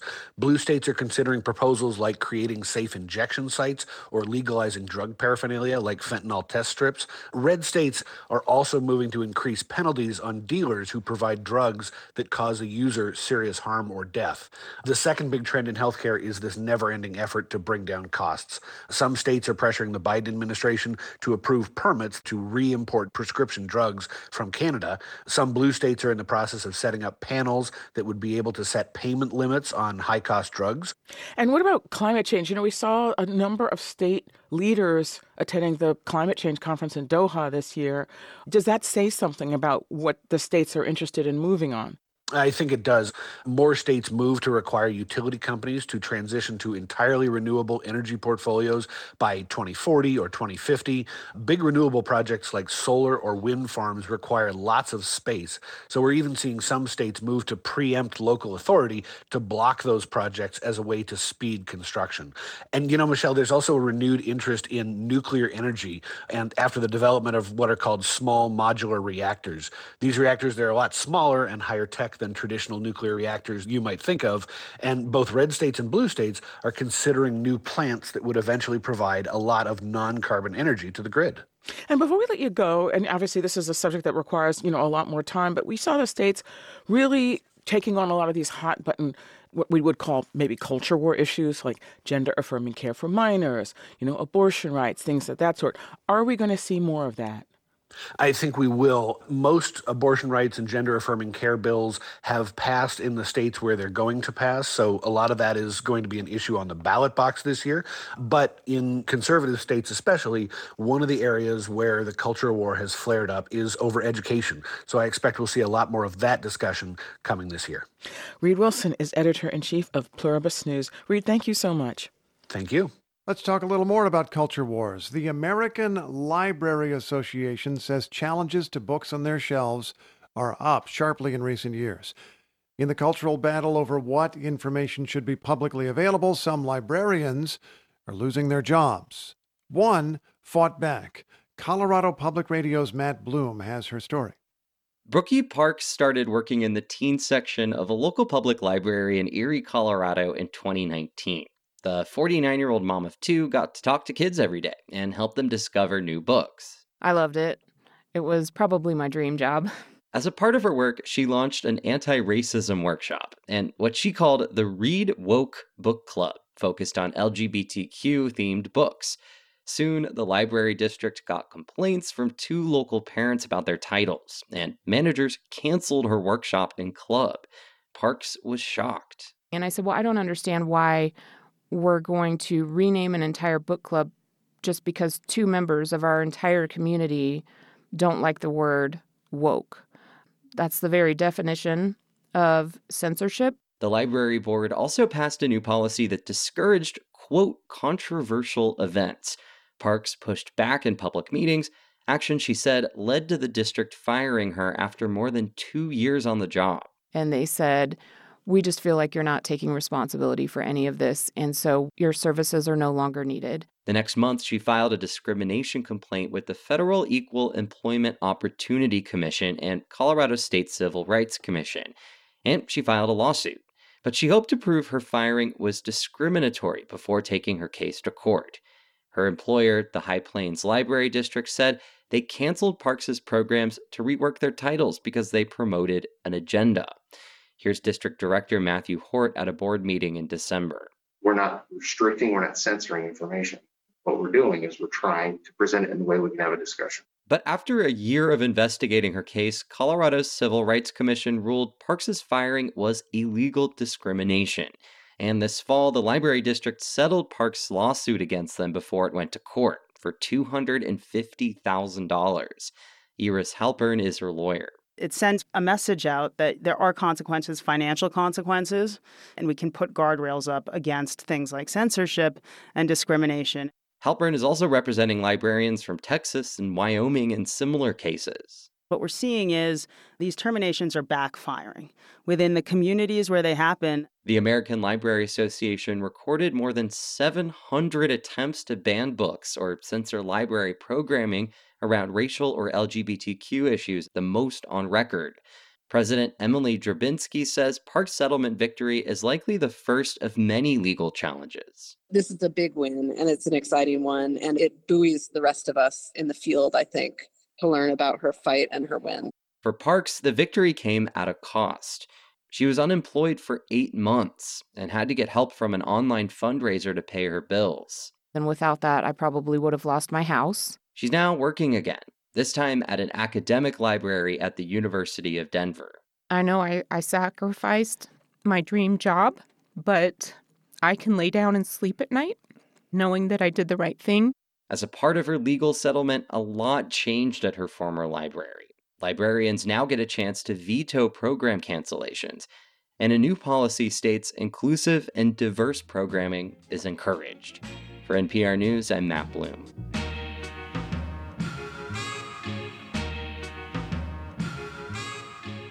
This is NPR News. Coming up in 10 minutes on WBUR, the Marketplace Morning Report previews the upcoming tax filing season. For the first time, people in 12 states, including Massachusetts, are expected to be able to electronically file their returns directly to the IRS. Sunny and near 40 today, mostly clear and upper 20s tonight, mostly sunny and mid-40s tomorrow. It's 27 degrees in Boston.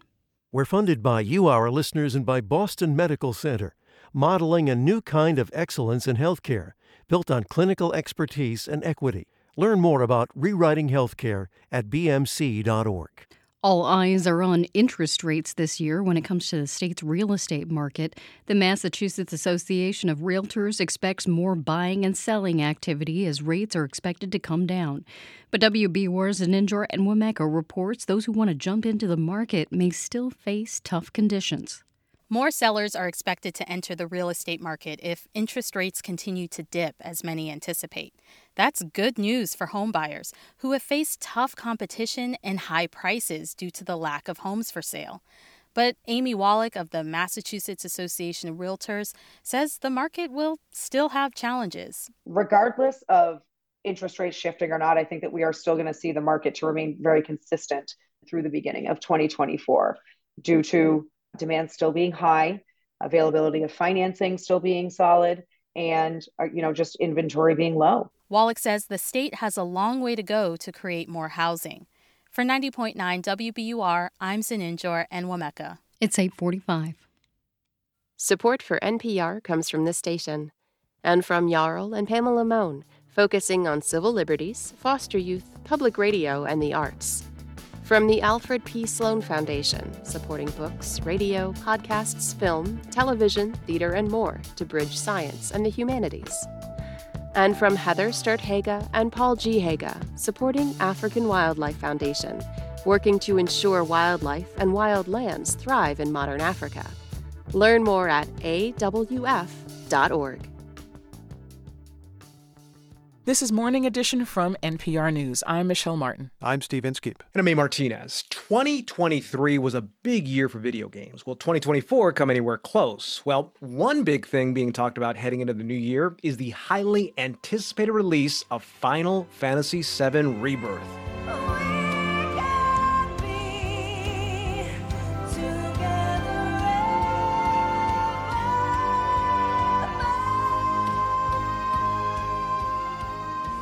Oof, I'm swept away. Millions watched the Game Awards in Los Angeles last month, and that's where the Final Fantasy VII theme song premiered with a live studio orchestra. Here to tell us what lies ahead for the industry in the new year is NPR's gaming lead, James Mastromarino. So, James, Final Fantasy VII came out nearly, 3 decades ago, and now it's coming back again? Yeah, that's right. And it's bigger and bolder than ever. It has top-of-the-line graphics, and it's because it's part of this growing trend of a lot of remade video games. But in Final Fantasy VII's case, this is basically a franchise within a massive franchise. Final Fantasy XVI just came out last year. Now this is the sequel to the first remake of the Final Fantasy VII game, which originally came out internationally in 1997.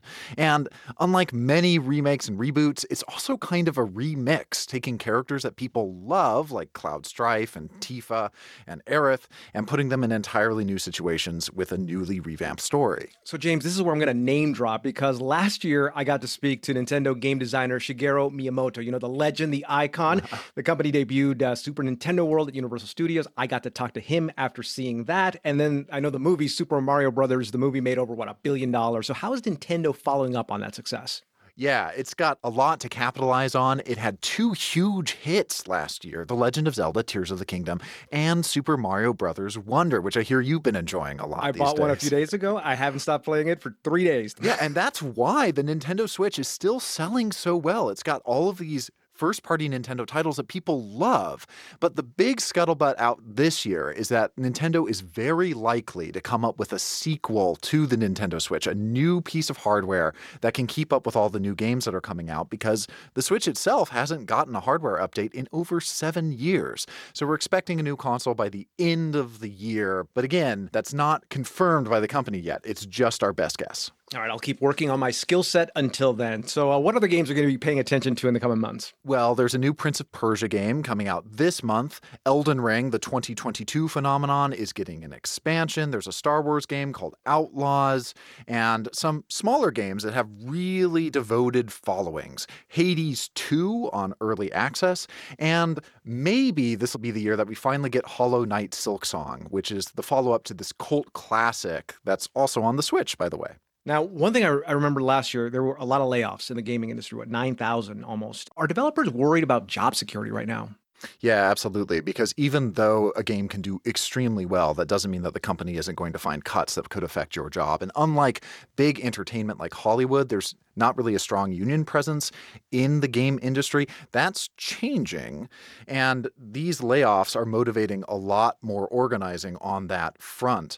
A new development, Microsoft acquiring Activision Blizzard King, the biggest acquisition in the gaming industry so far. But Microsoft, despite monopoly fears again striking that company, actually is a lot friendlier towards unions than the old company used to be. So stay tuned for developments there. That's NPR's James Mastromarino. Thanks, James. Thanks, A. It's Morning Edition from NPR News. I'm E. Martinez. I'm Steve Inskeep. And I'm Michelle Martin. Coming up at the top of the hour on WBUR, it's the BBC NewsHour. They'll have more on the decision by Israel's Supreme Court to block an overhaul of the judicial system. Plus, the Mickey Mouse cartoon Steamboat Willie moves into the public domain. It's 8:50. We're funded by you, our listeners, and by Revision Energy. Sunbug Solar is now part of Revision Energy, a solar installer committed to fighting climate change in New England. sunbugsolar.com. Here's a look at some of the stories we're following this Tuesday morning.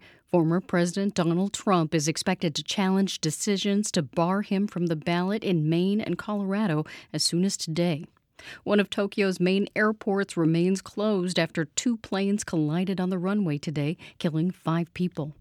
Respiratory illnesses, including COVID-19, are surging across the U.S. as vaccination rates remain low nationwide. Stay up to date on the news all day here on 90.9 WBUR and on the WBUR app. WBUR supporters include MathWorks, creators of MATLAB and Simulink software for technical computing and model-based design, accelerating the pace of discovery in engineering and science. MathWorks.com. And Office of the Massachusetts State Treasurer. Check to see if you have unclaimed property at findmassmoney.gov. Clear skies today. Temperatures will rise to near 40. Those fall to the upper 20s tonight, and skies will stay mostly clear. Then mostly sunny tomorrow and in the mid-40s. It's 27 degrees in Boston.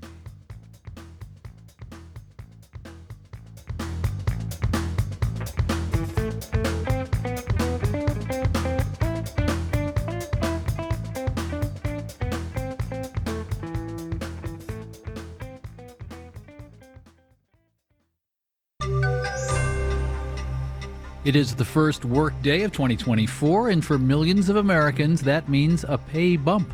Marketplace Morning Report is supported by Progressive Insurance. Customers can simplify their insurance needs and protect what's important by bundling home and auto.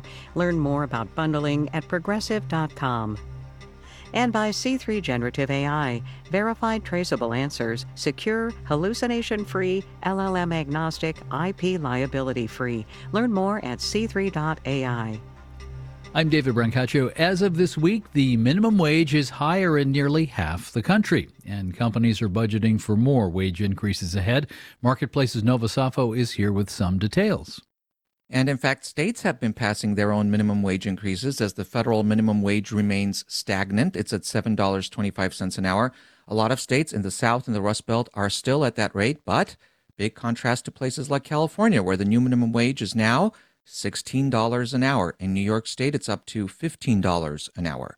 More than half the people getting raises today are in 3 states, New York, California, and Hawaii. That's according to a tally from the Economic Policy Institute. And among those getting raises, the Institute says more than half are women, 11% are Black, and nearly 40% Latino. 1 in 5 are workers whose incomes were below the federal poverty line. That means they're making less than $15,000 a year. So these wage increases have a huge impact for those folks. And a lot of places have started to peg changes to their minimum wage to inflation. That's right, including California, also Maine, Montana, Arizona. And again, these are about minimum wages. Employers, a lot of them are outpacing those minimum wage increases. Walmart, for instance, has set its starting wages between $14 and $19 an hour. According to the Conference Board think tank, companies expect to pay their employees about 4% more this year than they did last year, David. All right. Now, not to be that guy, but it is also a new tax year in 2024 here. The IRS is trying something new. Some taxpayers in 12 states will be able to electronically file their federal returns directly with the IRS as opposed to using third parties. Marketplace's Stephanie Hughes has more. To start, the pilot will be limited to people with relatively simple tax returns, says University of Texas accounting professor Lisa DeSimone. If you itemize your deductions, for example, it's not going to be an option for you because that adds a lot of complexity to your tax return. People who claim certain credits or have gig income are also not eligible. DeSimone says this new program comes after the Treasury Department found that very few eligible taxpayers were using the IRS's existing free file program, which relies on outside vendors. A lot of the companies that were supposed to be offering these products for free were directing taxpayers instead to their paid products. The IRS estimates making the program available to taxpayers on a broader scale could cost up to $249 million annually. Matthew Gardner is with the Institute on Taxation and Economic Policy. If that sounds like a lot, to put this in context, Americans spend something like $14 billion a year on tax prep right now. And the idea here, he says, is to reduce both the money and time we all spend doing our taxes. I'm Stephanie Hughes for Marketplace. The stock market opens for its first 2024 session in about half an hour here. Futures are pointing to a drop at the start. S&P futures now down 0.7%. I see NASDAQ futures down 1%. In other marketplace stories making headlines, the people negotiating the big golf merger missed their end-of-year deadline with talks extended. PGA Tour is based in Florida and Live Golf is based in Britain and Saudi-owned. PGA is set to hold control of the combined firm's board of directors. U.S. antitrust authorities will likely review all of this. And wholesale property insurance rates are expected to go up by 50% this new year, with costs likely to be passed down to regular property owners. It's about the global cost of insuring catastrophes, from major storms amid climate change to earthquakes. Last year, wildfires in Hawaii and the Turkey-Syria quake contributed to $100 billion in global insurance losses. That's down slightly from 2022, but well above the old normal, according to industry estimates. Marketplace Morning Report is supported by UiPath. More than 10,000 organizations use the UiPath AI-powered business automation platform to put AI to work. UiPath.com/marketplace. UiPath, the foundation of innovation. And by Financially Inclined, a podcast from Marketplace, is all about money lessons for living life your own way. Listen to the new season wherever you get your podcasts. With the new year comes new costs for medicines. Drug makers plan to raise prices on more than 500 drugs this month, according to the healthcare research firm 3 Axis Advisors. Here's Marketplace's Kristen Schwab. There are only a few things certain in life: death, taxes, and apparently increases to prescription drug prices at the beginning of the year. Antonio Chacha is president of 3 Access Advisors. So January is the hotbed of prescription drug pricing changes. Mostly because that's also when insurance plans turn over. Chacha expects prices to increase around 5% this month, which he says is typical. One could argue that if a drug manufacturer didn't take a price increase, that in essence it is a price cut because their prices are not keeping up with rates of inflation. Inflation is one factor drug makers note. Also worries about supply chains that cross the Middle East. But Stacy Doucette-Sina, a professor of health policy at Vanderbilt University, says drug pricing strategy is often opaque. These price increases can be pretty arbitrary. I think that's one thing that really frustrates the average person and the policymakers around drug price increases. It's one reason why there's been more regulation of drug pricing, including the 2022 Inflation Reduction Act, which capped how much drug makers can increase prices for people on Medicare. So now they're limited to increasing prices only at the rate of inflation. But that doesn't shield everyone else from rising costs. And everyone else includes health insurers, pharmacies, and you. Andrea Dukas is Vice President of Health Policy at the Center for American Progress. So for an individual, it really is going to depend on what their insurance situation is, right? What their out-of-pocket expenses are, what their copay is. It means you won't really know how much these price increases will affect you until you get to the pharmacy counter. I'm Kristen Schwab for Marketplace. And as it is 2024, Californians, regardless of age or immigration status, can now qualify for Medi-Cal, California's version of the federal Medicaid program for people with lower incomes. Healthcare advocates say the program will save lives, and in the long run, it could save the state money. Critics say California now has a $68 billion budget deficit and can't afford this. It's Marketplace Morning Report. We are from APM, American Public Media. A reminder for Green Line riders. Tomorrow morning, your commute gets a bit more complicated. There will be no train service between Kenmore Square and North Station. On the B branch, the closure extends to Babcock Street. And on the E branch, it extends to Heath Street. The closure will run through January 12th. Lots of sun today. We'll have temperatures in the upper 30s. Skies stay mostly clear tonight, and it'll fall to the upper 20s. Tomorrow, mostly sunny and mid-40s. It's 27 degrees in Boston, and the BBC News Hour is coming up next.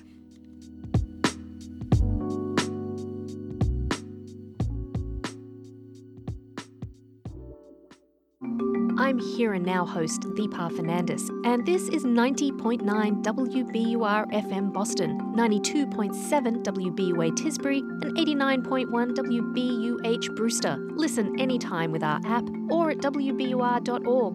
WBUR, Boston's NPR news station.